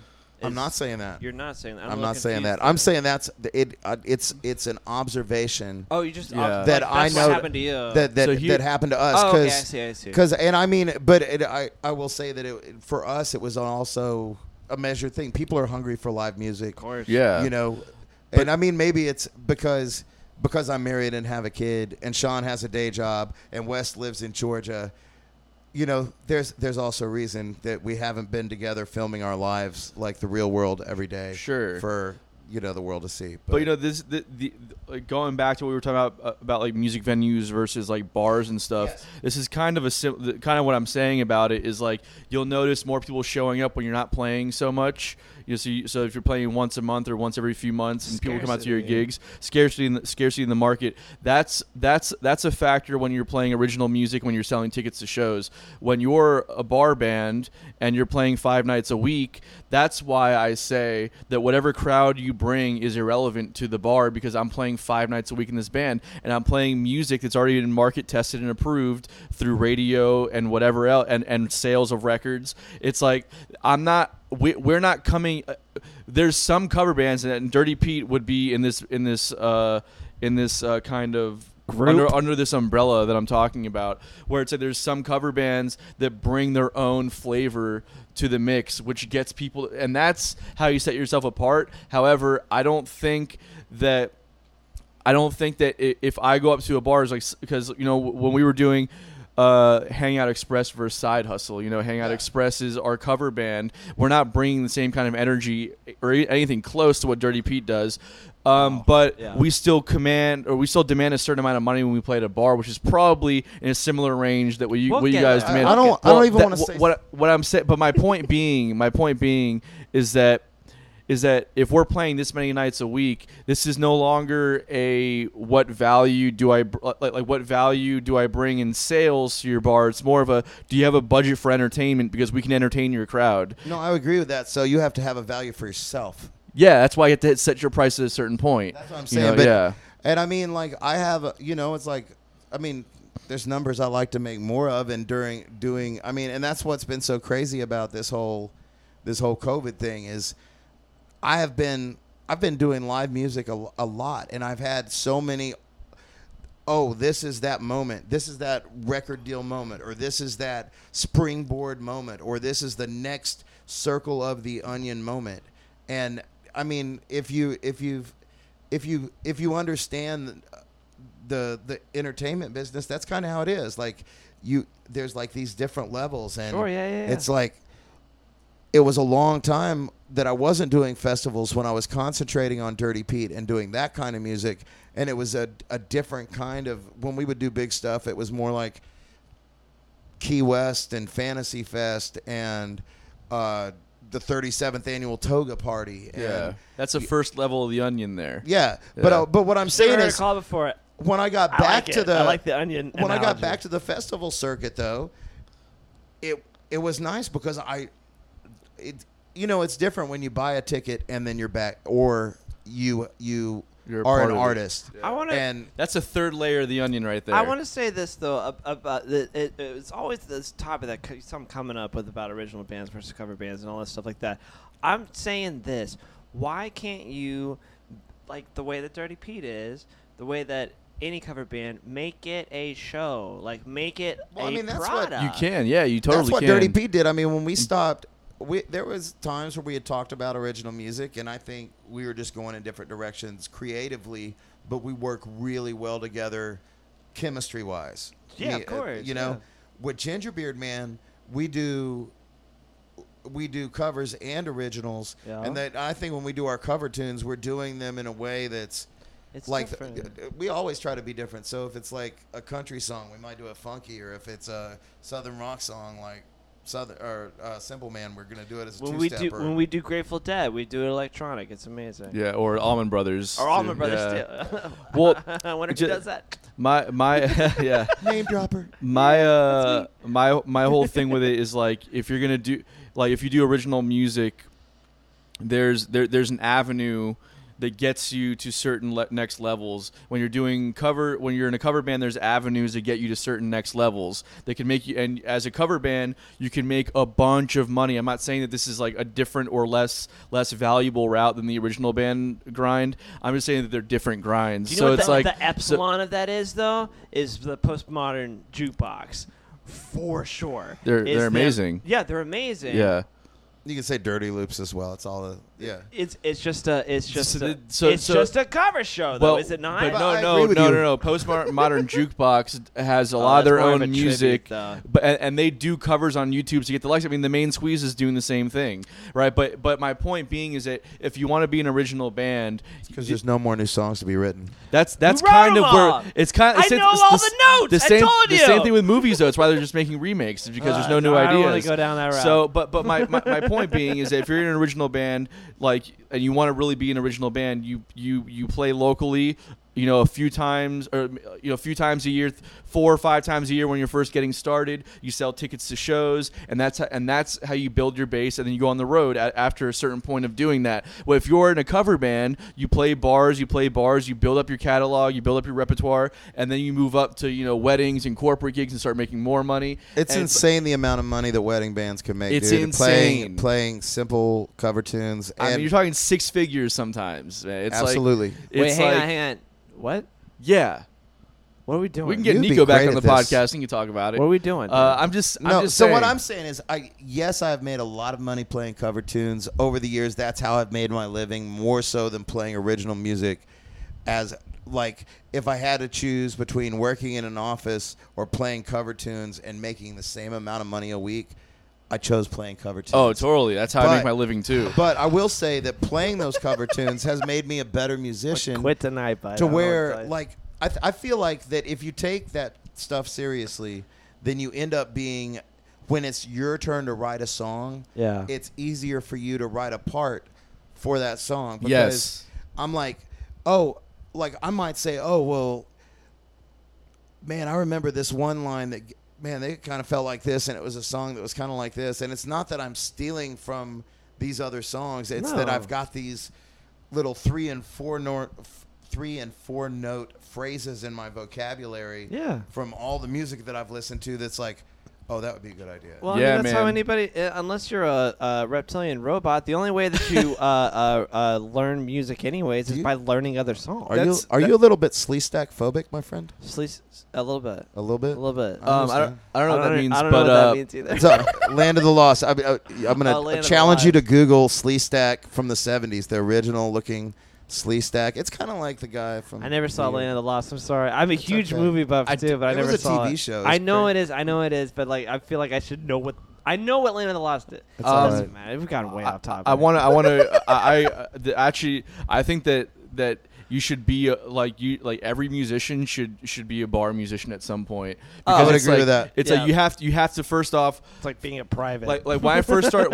No, that's because I it's will the say service this. industry of the music world. Being in that position to where you are in charge of your own sound, you're in charge of your own gear, your own everything, Your own business, like, and you have to learn everything. other people's music. And you have to learn it the right way. So though you can tell if you've ever seen something go wrong on a big stage at a festival or at a coliseum or an arena or whatever, something big, and something's not right.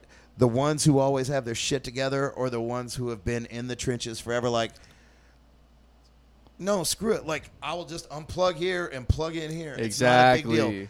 You guys are all running around freaking out. Look, now I'm going to grab this microphone over here. All of a sudden, I have a microphone, an amp that works. I can hear this monitor. It's amazing. And what it does for your stamina as a musician too, playing 4 hours a night. Oh, yeah. There's so many musicians out there that just did the original music grind. They've never had to learn another song in their life, and they have never had to play a show longer than an hour. You know what I mean? It's like, and I'm not saying that. I'm just saying that what it does for your musicality and your stamina and your understanding of an awareness of what can go wrong in those scenarios and know how to handle them.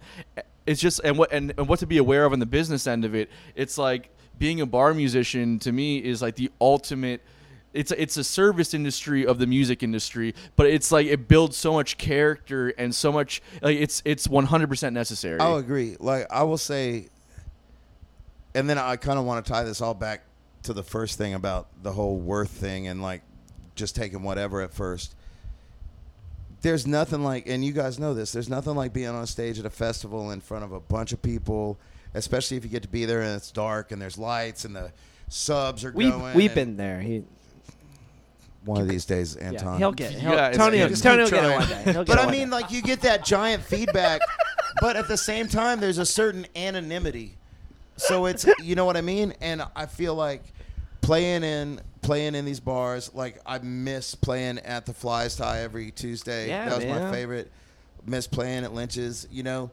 And there's a certain amount of intimacy that you don't get from playing in, you know, larger in a festival. stages. I love the festival. That's my favorite. That's Like, when you look so mysterious, and who knows what you do behind. you don't the have to be. stage You and can behind the approach curtains. me. We're friends. I'm not that mysterious. Not me. I'm talking about the fans and Dude, what you didn't your tell image him? is.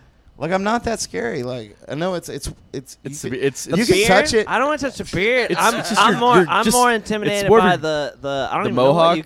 It's not a mohawk. Well, Well, no, mohawk it's a that's not flat up right now. mohawk. It's a flat. It's a flat or mohawk? your general just No, disposition. it's totally mohawk. Back where I grew up, we I didn't want to call that intimidate you and have it coming out with We a call mohawk. that a Kentucky waterfall. You know, in the well, I will tell you what. In the back, I'm kind of looking like Gross. I'm kind of looking pretty sweet back here. I just, No, you look You're good, crushing it, Shane. bro. I like it. All I was trying to say is I'm gonna tell my wife you insulted her haircut. I thought Billy was nicer than this, Anessa. I'm sorry. He's not. I'm He's not. not. I'm not. I'm sorry. But he did give me his business card, but it was a Pokemon card. with his number written in big permanent marker in It's the back. pretty of it. sweet. My daughter probably stole that card. Yeah. Well, nobody throws it away. Pokemon, gotta Yeah. catch 'em Oh, all. they throw it away, but it's a clever thing. I do Throw it away imagine now. if I give you my Pokemon card, they're like, oh wow, this is great, and they just like fucking roll their eyes and throw it away. Well, they don't do it immediately. They watch you play first, and they're like, "Oh, I'm out of No, here." I didn't. What I did immediately when he gave it to me Yeah. is that 6-string bass I've had, for as long as you've known me. Yeah. I took my pocket knife and I gouged it out in the back, just in a space big enough Uh-huh. to where I could put that in there. And but I only used my spit. I was like, but all the wood chips were on the floor. Sure. It's a custom bass. Yeah. It's a custom base. Well, it's a custom business card, so it matches. Yeah, it works. Yeah. Let's see which one's worth more now. So So ridiculous. I do want to. As a beginner, I think like if you have the opportunity, like I know me and West have both had these opportunities. I'm sure Sean has. Most of the musicians I've been around have had the opportunity. Like if you're around somebody that's older or that's just more experienced and more seasoned and has been out there and doing gigs, and you have the opportunity to fill in with them or be around them, Like when Billy joined Side Hustle. That's what it was. That is true. He's told me he's never felt like he's learned more than when he's around you. That's it a is true true. thing. I would have It to is say that's a true. true thing. No, and I mean, And I I'm objectively know that to be true. I'm halfway being an asshole about it, but Don't. I It's will true. say this. Be an entire asshole. No, hey man, here's the truth. Iron sharpens iron. So, It like, if does. you're I trying like to that sharpen phrase. your knife and No. all you got is some butter, you're never going to get your knife any sharper. So what I want to be around me is musicians Yeah. who challenge me to be a better musician. That's what I did. You know? And a musician who's actually been on the He's road like, for real. yeah, I a musician- challenged Anton. Like, he can't even keep up with me. Yeah, Yeah, exactly. and like he's never like played at Swanee. Are you just saying oh, that no, because he you- did. He did. I play at Swanee, and Yeah, I've 'cause we also got I've you also there. been I on got him there. tour I for talked to- months at a time, and I've also You seem like you've know, gotten more serious since you cut your hair off. I have.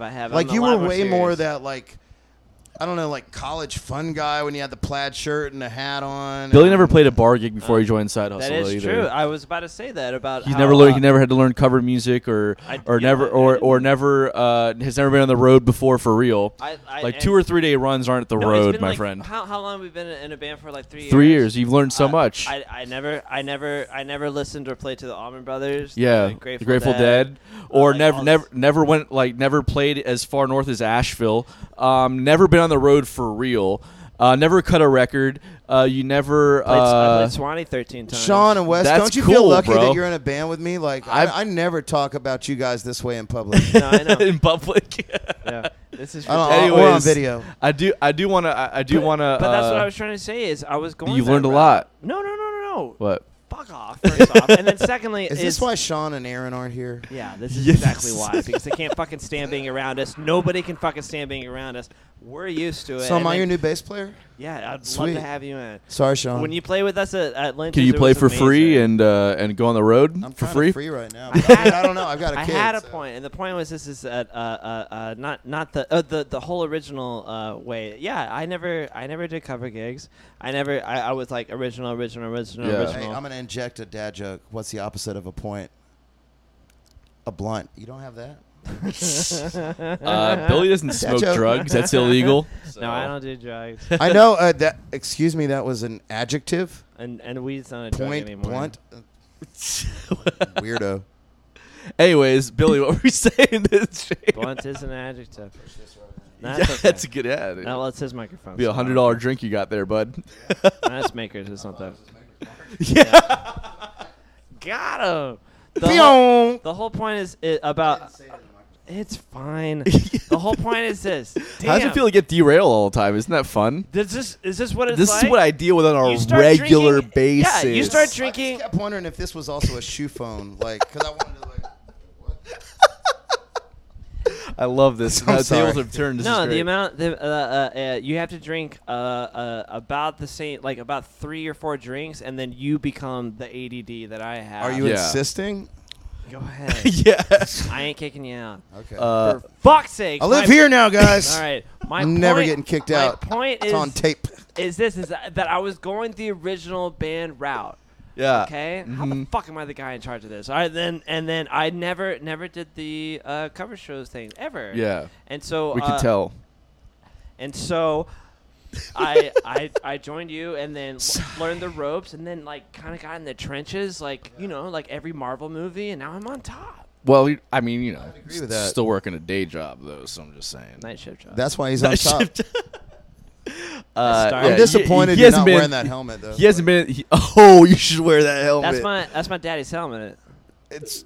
I'm Wear sad it. you're not wearing it. It's awesome. From I'll put it on. It looks like Evil Knievel's helmet. It's badass. I got a whole Evil Knievel costume. Did you watch David Blaine's Ascension? Huh? Did you watch David Blaine do Ascension yesterday? What is this? Oh, you guys aren't familiar with David Blaine, or I'm familiar with David Blaine. I didn't even. You kind of seem like Is he even still you're a thing anymore? David. oh, he just did a new stunt yesterday. Oh my God! I It was didn't amazing. even realize this until right now. But I love David Blaine. you are. He's one of my He is favorite David people of Blaine. all time. You have David Blaine's personality. Yeah, I do. 100%. Yeah. But anyways, Zero emotion.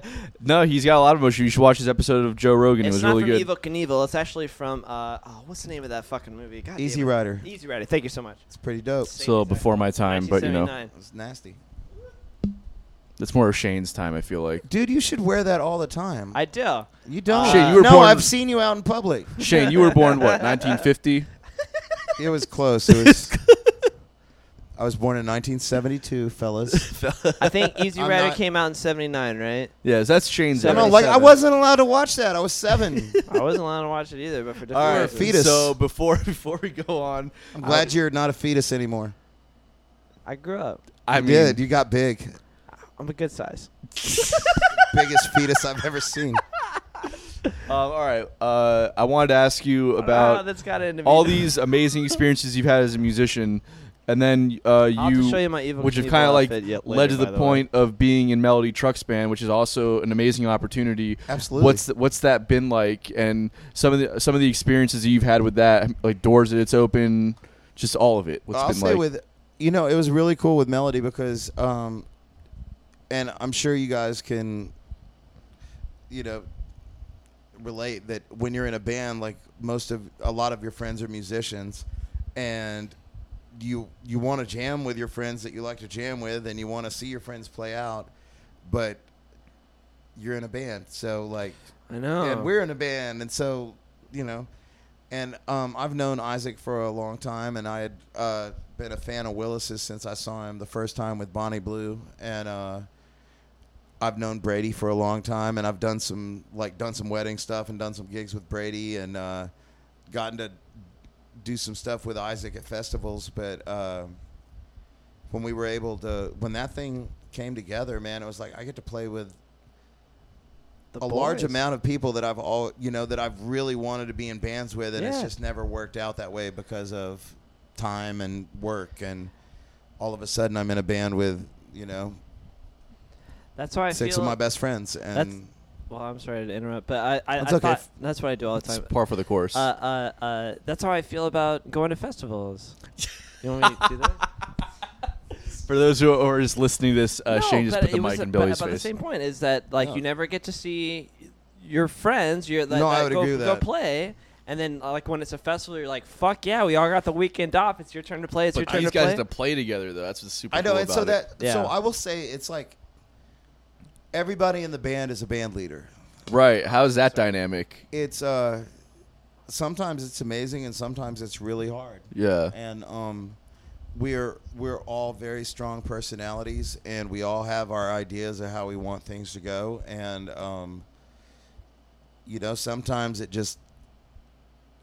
sometimes it just happens, and then sometimes we have to work it out, and we have to compromise and say, okay, well, next time we'll do it this way, but this time we're going to do it this way. And with everybody in the band writing songs, and I mean, even though Sean is not submitted a song as far as like with vocals and these are the lyrics, and Sean has had his hand in every piece of arrangement that that has happened with Melody Trucks Band, and is I think the way that we work together as a rhythm section, like I don't know, that's my favorite thing, man, is like Sean's one of my favorite drummers in the world, so the fact that I get to He's play great. with him and then we get to put our stamp on something, but then I get to put, different melodic stamps on it because Brady's melodies are different than Willis's melodies, and Willis is different than West, and then Isaac brings a whole nother different thing to the table, because Isaac, besides being a great harmonica player, also plays mandolin, so he has all these different mentalities, like this hip-hop mentality and this beatbox mentality and this virtuoso harmonica mentality, which is not limited by the blues, thank God. Yeah. You know what I mean? Yep. So it's the blues are awful. No, it's No, not awful. It's just No, I think blues are sucks to be a amazing. one-trick pony. It's just dead. But I think no. No, I'm doing this for him. I'm sorry. Keep no, going. that's good. Because I'm not. You guys are going to be here all night, and No, sorry. you only have me for a limited time. I know. I'm Yeah. very sorry. No, it's okay. I'll stop talking. That's all right, man. I'll just Love quit it. talking. Yeah, please. Okay. So this one time, Billy was in our audience with the Melody Trucks band, and he was losing his mind, and he's like, "Anton told me about you guys, and I didn't believe him, and now I think Anton's even cooler than I thought before." That's so. I never knew he said that. I'm so happy to hear that though. It just reinforces what I already know to be true about our relationship. Is that I've just opened his eyes to a world. No, I think of knowledge. not unlike Paul Bunyan, I think most musicians enjoy a bunch of tall tales. I think it's all our time around the campfires at festivals, and yeah. I mean that's my opinion. But no, I mean as far as the Doors, dude, Melody has just been has made it the easiest band that we've ever been in. Like I've had to rough it with every other band, and the couple of years that we've done stuff with Melody, she has just made sure that everybody is comfortable, everybody's taken care of. I've been in situations with bands where, like, okay, guys, I can go back here, but you can't go back here. But with Melody, it's always, hey, guys, this is my band. And then, maybe it's somebody I've met before, but maybe it's somebody that I haven't. And, that person might be O'Teal, or that person might be just all these, anybody in the Allman Brothers family who had anything to do with that, or the whole GABA thing, or the Big House thing, and all those guys. I will say that, like, I knew Artemis Pyle when I first moved to Jacksonville. I met him at an open mic night, and I hadn't seen him in a long time. And he was the drummer for Leonard Skinner.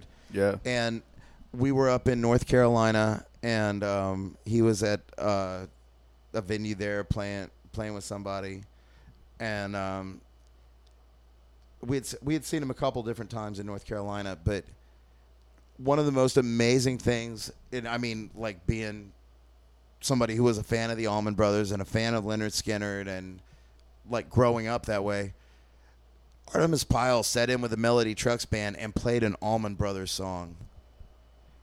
The drummer of Leonard Skinner played a freaking Allman Brothers song with us, dude. And, like, to me, that's like the biggest compliment to Butch Trucks, and the biggest they were in. There's a bit of a rivalry there for a little while. Yeah, for sure. Like, Yeah. I mean, even Really? fans, You think there fans are were weird. rivals and everything? There definitely was, because there was this element of the Allman Brothers they were Southern rock at the time, but they had this influence of jam music, and then there's jazz and jazz and all this other stuff. And Skinner was more like just rock and roll and country. Same with Molly Hatchet. Like, Yeah, but 38 Special. not to say that they didn't enjoy the other music, or they weren't open minded or anything. It was just I would say their fans are more. fans, Yeah, yeah. their fans are more vehement and like combative than the bands are. it was like Spore and Lucky Costello. I feel, exactly exactly like that. It's like a a Venn diagram. Now you pushed said all when you the first way. joined the band, you said when you first joined the band that you hated Spore. Can you talk a little bit more about I've that? never said that. I've never. You know, said I never kind said of take that's what I offense to said. that because Spore are very good friends of mine. Like, they're all good friends of mine too. That's what I'm saying. This is all. well, that's bullshit what you there was say a when the rivalry. camera's running. Apparently, we're finding out the true I'm story. just saying. You Tell said- us more. I fucking for fuck's sake, I have my own microphone. God damn it. So I I just learned this. Like, I was just kind of like a guerrilla interviewer all of a sudden. Like, was that so guy anyway, with I've the been all over mustache? the world. Tell me more. You're all right. Gotcha. Con. Now you figure it out. Oh yeah. Now I figured it out. Yeah. Okay. This is a Billy's Gotcha podcast now. been working with this fella? About 3 years. I gotta say it's been a very racist and not so funny ride with this Has guy. every day made you as Good angry as Lord. today? No. But today's at top 3. Billy, 3. is Anton always this patronizing and condescending to you? I would say yes, and also 9/11 never happened. What the fuck? Is it true that you only wear a bathrobe for religious reasons? I don't believe in the Lord, but yes. I thought you were going to say you don't believe in bathing. That's true robes. too. That's true too. He doesn't believe in bathing. I believe walking around nude and smelling bad all the time. I feel like oh my God. No.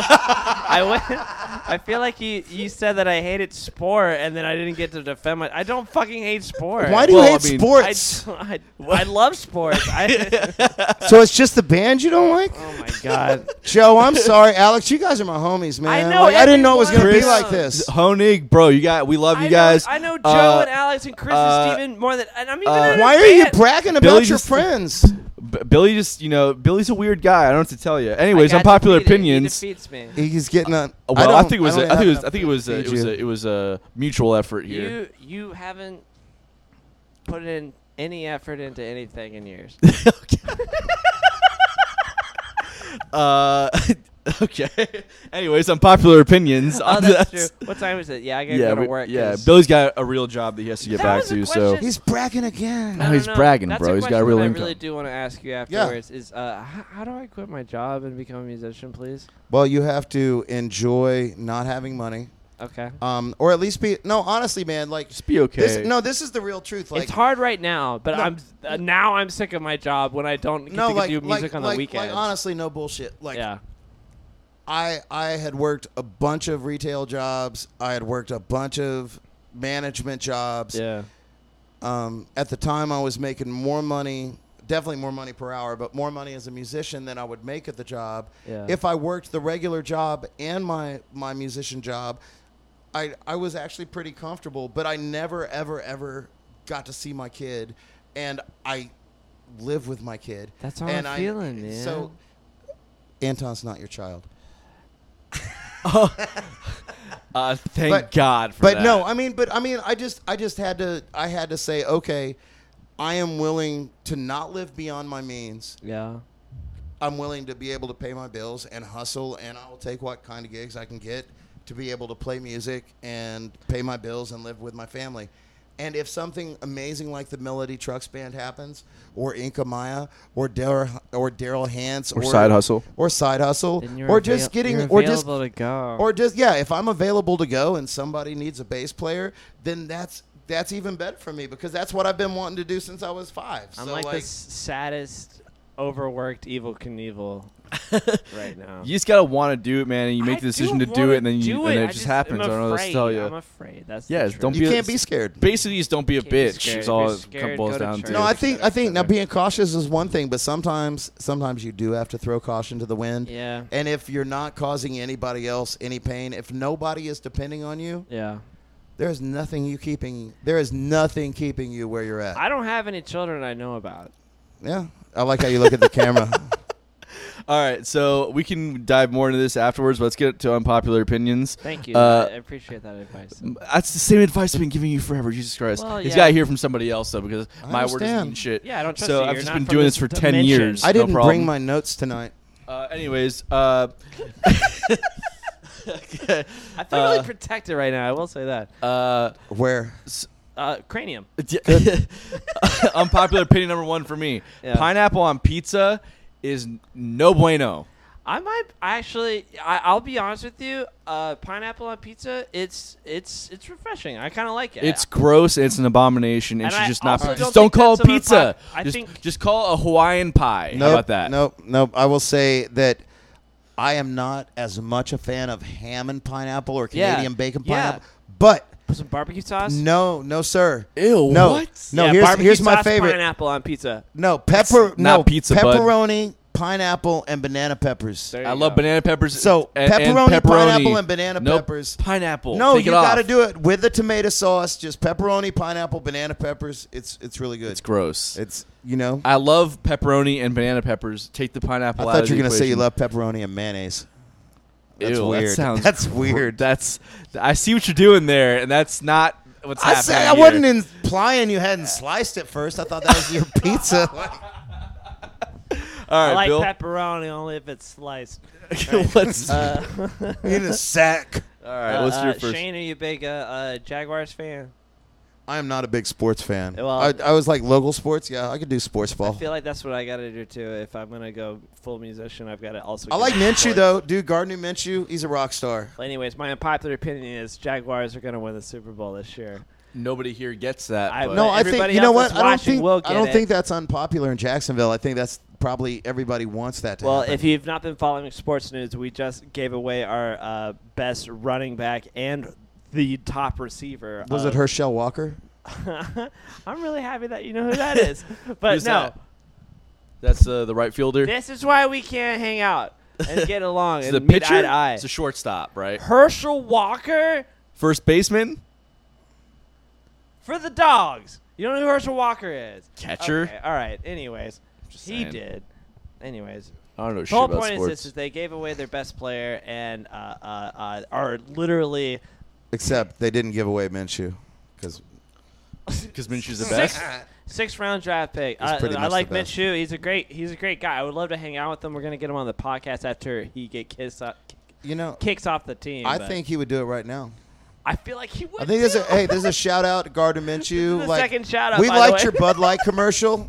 Yes, it was so good. He's a Dude, great guy. you think that Bud Light's going to help you get the #1 fantasy football pick, but it's being right here. Have you seen it yet? Have you seen it It's yet? Tony? I don't know what fantastic. you're talking I'll, about. I'll show it to you later. But I It's think you fucking need to be hilarious. right here Yeah. on the Side Hustle show. Bottom of the bill. We need Gardner. Side hustle's bottom What of a the bill. name. Side Hustle's Okay. bottom of the bill. Yeah. So, my second unpopular opinion is the only acceptable way to serve a bourbon or a whiskey on Hang the on. rocks Hang on. is with big cubes or spheres. If I go to a bar and I ask for a bourbon on the rocks and you give me a fucking cup of crushed ice with a shot of whiskey, I'm gonna have a fucking problem. You can tell that he's born and raised in Kentucky for sure. Well, you know, I will say that not Don't try me like that not ever again. everybody has at their home. Not everybody has the big ice cube, but That's fine. At your home, but it's different. I do, no, if you I go do to have a bar, few friends who have introduced me to the gentleman's cube. yes, you need the And it is gentleman's wonderful. cube. It's a If- game changer. If not 3 or 4 big ice cubes at your house, but no, Yeah, at crushed your house, ice yeah. cubes never. You need a gentleman's ice cube. At that point, and you it might as needs- well drink and it straight up. And it needs to be crystal clear, right? Because that means there's no pockets of air in there that dilute the ice quick, right? It needs to This just is be sounding like a privilege. solid. It's- It sounded like y'all ain't from Kentucky. I'll drink it. if you don't drink it that way, then drink it straight up. Billy know what? said he drinks it out of the barrel's teat. Yeah, that's what I do. He is, actually doesn't because he drinks all of his bourbon with Coke. I do because I Which is like I like gross. it sweet. I like I it it straight up because I'm a fucking man. You're a reptilian. We have confirmed this. You're not a man. Secondly, one of my favorite things to do is to make a Kentucky cocktail, which is a Okay. shot of Maker's Mark and Ale 8, only available ginger ale in Kentucky. You make it in Because your you mouth. guys are fucking I thought it was- living it's like- in is that like a 1920, brass that's month? In why. 1920, yeah. Yeah, you guys are living in fucking 1920. No, that's okay. I but can't stand it. Don't try to fix bourbon.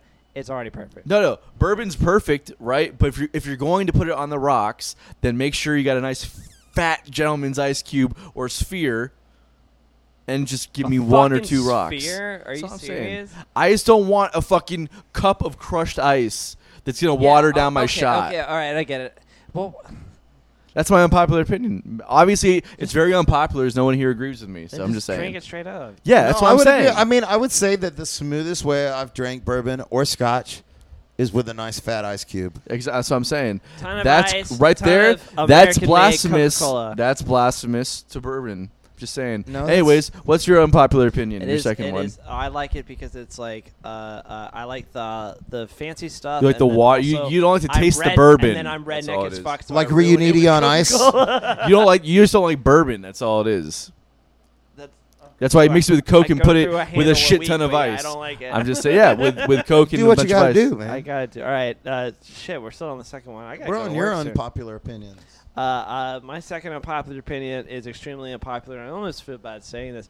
I'm tired of Star Wars. Yeah, who cares? Star Wars is dumb anyways. I don't even want to get The into Mandalorian is good. If you've not seen The Mandalorian, Tired it's of pretty it. fantastic. I just don't. Uh, I just want it to be over. I want it. It's so funny how they've had like 3 different franchises. Disney needs to make their money back in their investment, bro. I'm just $4 saying. billion to George Lucas. Anyways, the whole point is this: is like they've like been like, all right, this is the end. And like, Do you cool. think George Lucas Yeah. should have a Look, new? I've got Star Wars on my wall. I He love should have Star his. Wars. Don't you think he should like go somewhere other than the stars and like say like F you to Disney and be like Dirt Wars or like What? Go Mad Max? Ocean Wars? Waterworld? No, more than that. Like Oh, George he's using the Lucas. World Wars. Come on, think George Lucas, Spielberg, like Star Wars, Indiana Jones, but better than Waterworld. What else? Better is than there? Mad Max. There's No, he needs to They have. should remake Waterworld. I think Mandalorian. I agree with that. Mandalorian is kind of like Kevin the Mad Costner Max of Star can't Wars. find work right now. Don't you know? Waterworld, Don't you think the Mandalorian- apocalypse. It'll be like 50 years in the future. Mandalorian is kind of the Mad Max of Star Wars. I didn't Yeah. watch Mandalorian, No, so I it's don't good. know. Well, and then he's also It's also kind of the. he's also never seen Mad Max either. It's I also saw like Mad the Max. Clint Eastwood No, of you Star Wars. That's haven't. with Charlize Theron.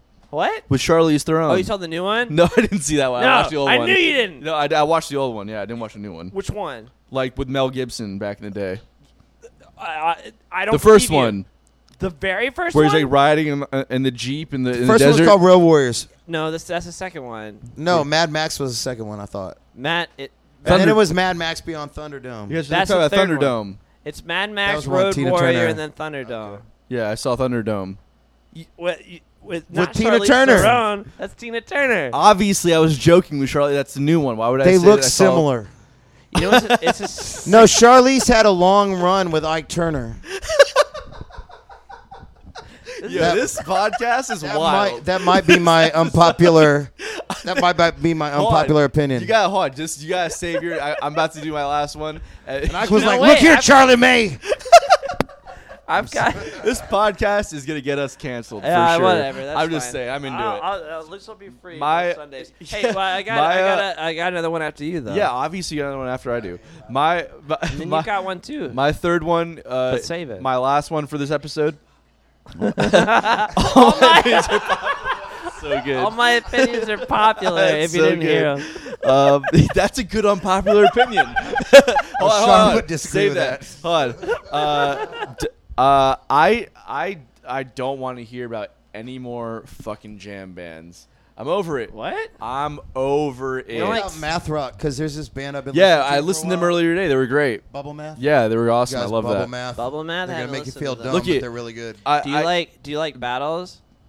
Like game battles. The band battles. I haven't heard of them. Oh my Too goodness. nerdy. Listen, Well, if you what- like math I'm not- rock, I'm the thing cool is, enough. the thing is You with like- jam you bands like is that battles. they sound like a reincarnation of either the Grateful Dead, Fish, or the Allman Brothers.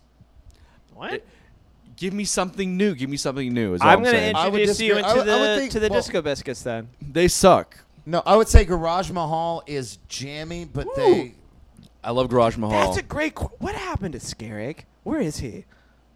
What are you talking about? Scarrick, the saxophone player. That is a good question. I didn't think he played with Garage Mahal. I thought he Kai did. Eckhart.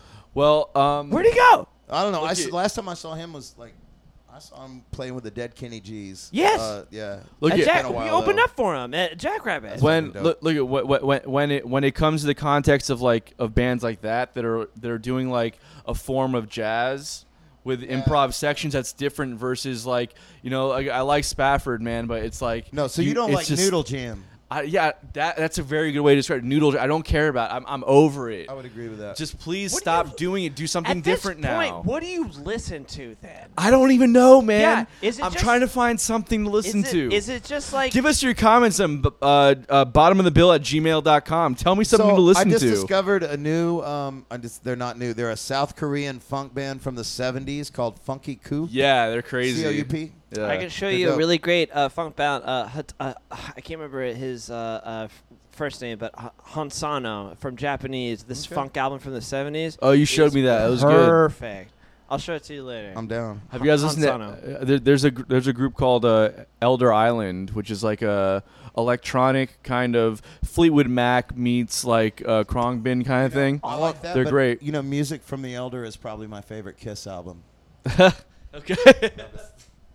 Cool. Kiss fuck, Just dude. saying. Either way, man, I'm just tired. I'm tired of jam bands. You're tired of all music, Of apparently. noodle jam band. Yeah, I really. That's why I listened to the fucking Dua Lipa album. He's I tired. was You blown know what? away He by it. just 'cause I wants just more room to solo. He's I like, need I'm tired of all you jam bands. I need more room to solo. Yeah, Jeez that's what I Louise. want. Because the more space you give me to play guitar, the better I'm gonna sound. And he's like, Billy, shut up. All right, No Bill, what's idea. your last one? This is my favorite one that I've ever written. I don't like podcasts. I don't even watch them. I don't even watch them. Or listen to them, or Wait, just is this a podcast or is this a vlog? I don't know what this is. This is at this point, I don't know what the fuck this This is, episode is. I'm this not is- trying to hate. this I'm is saying. 3 guys in a fucking trap house in Riverside. A hanging trap out. house. like it. Billy doesn't even know what drugs I are. don't even feel trapped Anyways. right now. What's your Yeah. unpopular opinion, bro? Oh yeah, what's your last one? If you have one. Do you have one? My favorite thing is that you said I don't.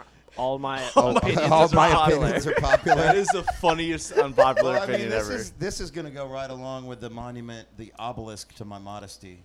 You know, I don't know what that means. The well, they're building an obelisk to my modesty in a An park. obelisk is a large-shaped building. Okay. In this type It's of a monument. pillar. It's not got a face on it, so it won't offend anybody. But Okay. It's only because of the amount of humility that I have. They're giving me a award. Where they're giving you an award for being so humble. The most. The most. The most. You're getting the most humble award. I am. I've Like, never. I want to let you know. No, it's. You deserve it. You know, I would say no. I really don't.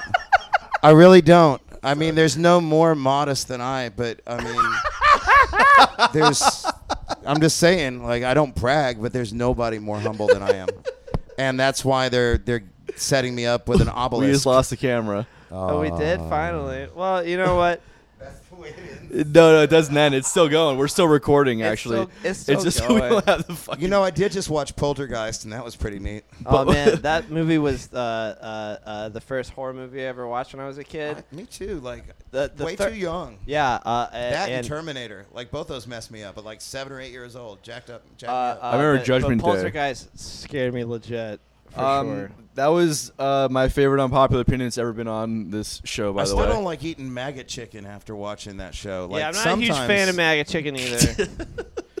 All right. crawling steak. To Guys, each their own, though. everybody. No, like you guys seem to enjoy it. It didn't seem to be that unpopular of an opinion. What was it, anyways? You And just all say my that you're getting. opinions are popular. Oh, that was it. I thought you were. And the fact that he's humble as fuck. The most. He's the most humble guy that's ever. your unpopular opinion is that you're the most humble person. And More- that- well, more than you. Well, yeah. That's yeah. All right, guys. Thank you everybody for tuning in. It's been another episode of Bottom of the Bill. Thanks to Shane Platten for being in here today. And Billy for wearing that stupid Support local fucking music. helmet. This Uh, helmet. Do you know how much this helmet is worth on eBay? Thanks Over to all of our $500 sponsors. fucking Make sure you dollars. It's original, bud. make sure Hey, you could- check out all of our sponsors. Could I say that supporting live music right now is like the song Roxanne because you got to put on your red light? You got to put on your yeah. Saying. That's so good. Support all live music right now. Yeah, Roxanne's great. Make sure you check out Southern Grill downtown every Wednesday. Every Wednesday night, it's the greatest open mic night, jam night. Bring it out. We're gonna do all kinds of live music, and everybody's welcome. I'm gonna try We got to a hit it PA. up. I got work at 8:30, but you tell me how to quit my job over there. Well, you know, the first start is having confidence in yourself. All right, we'll see you guys next week. All right, adios, muchachos.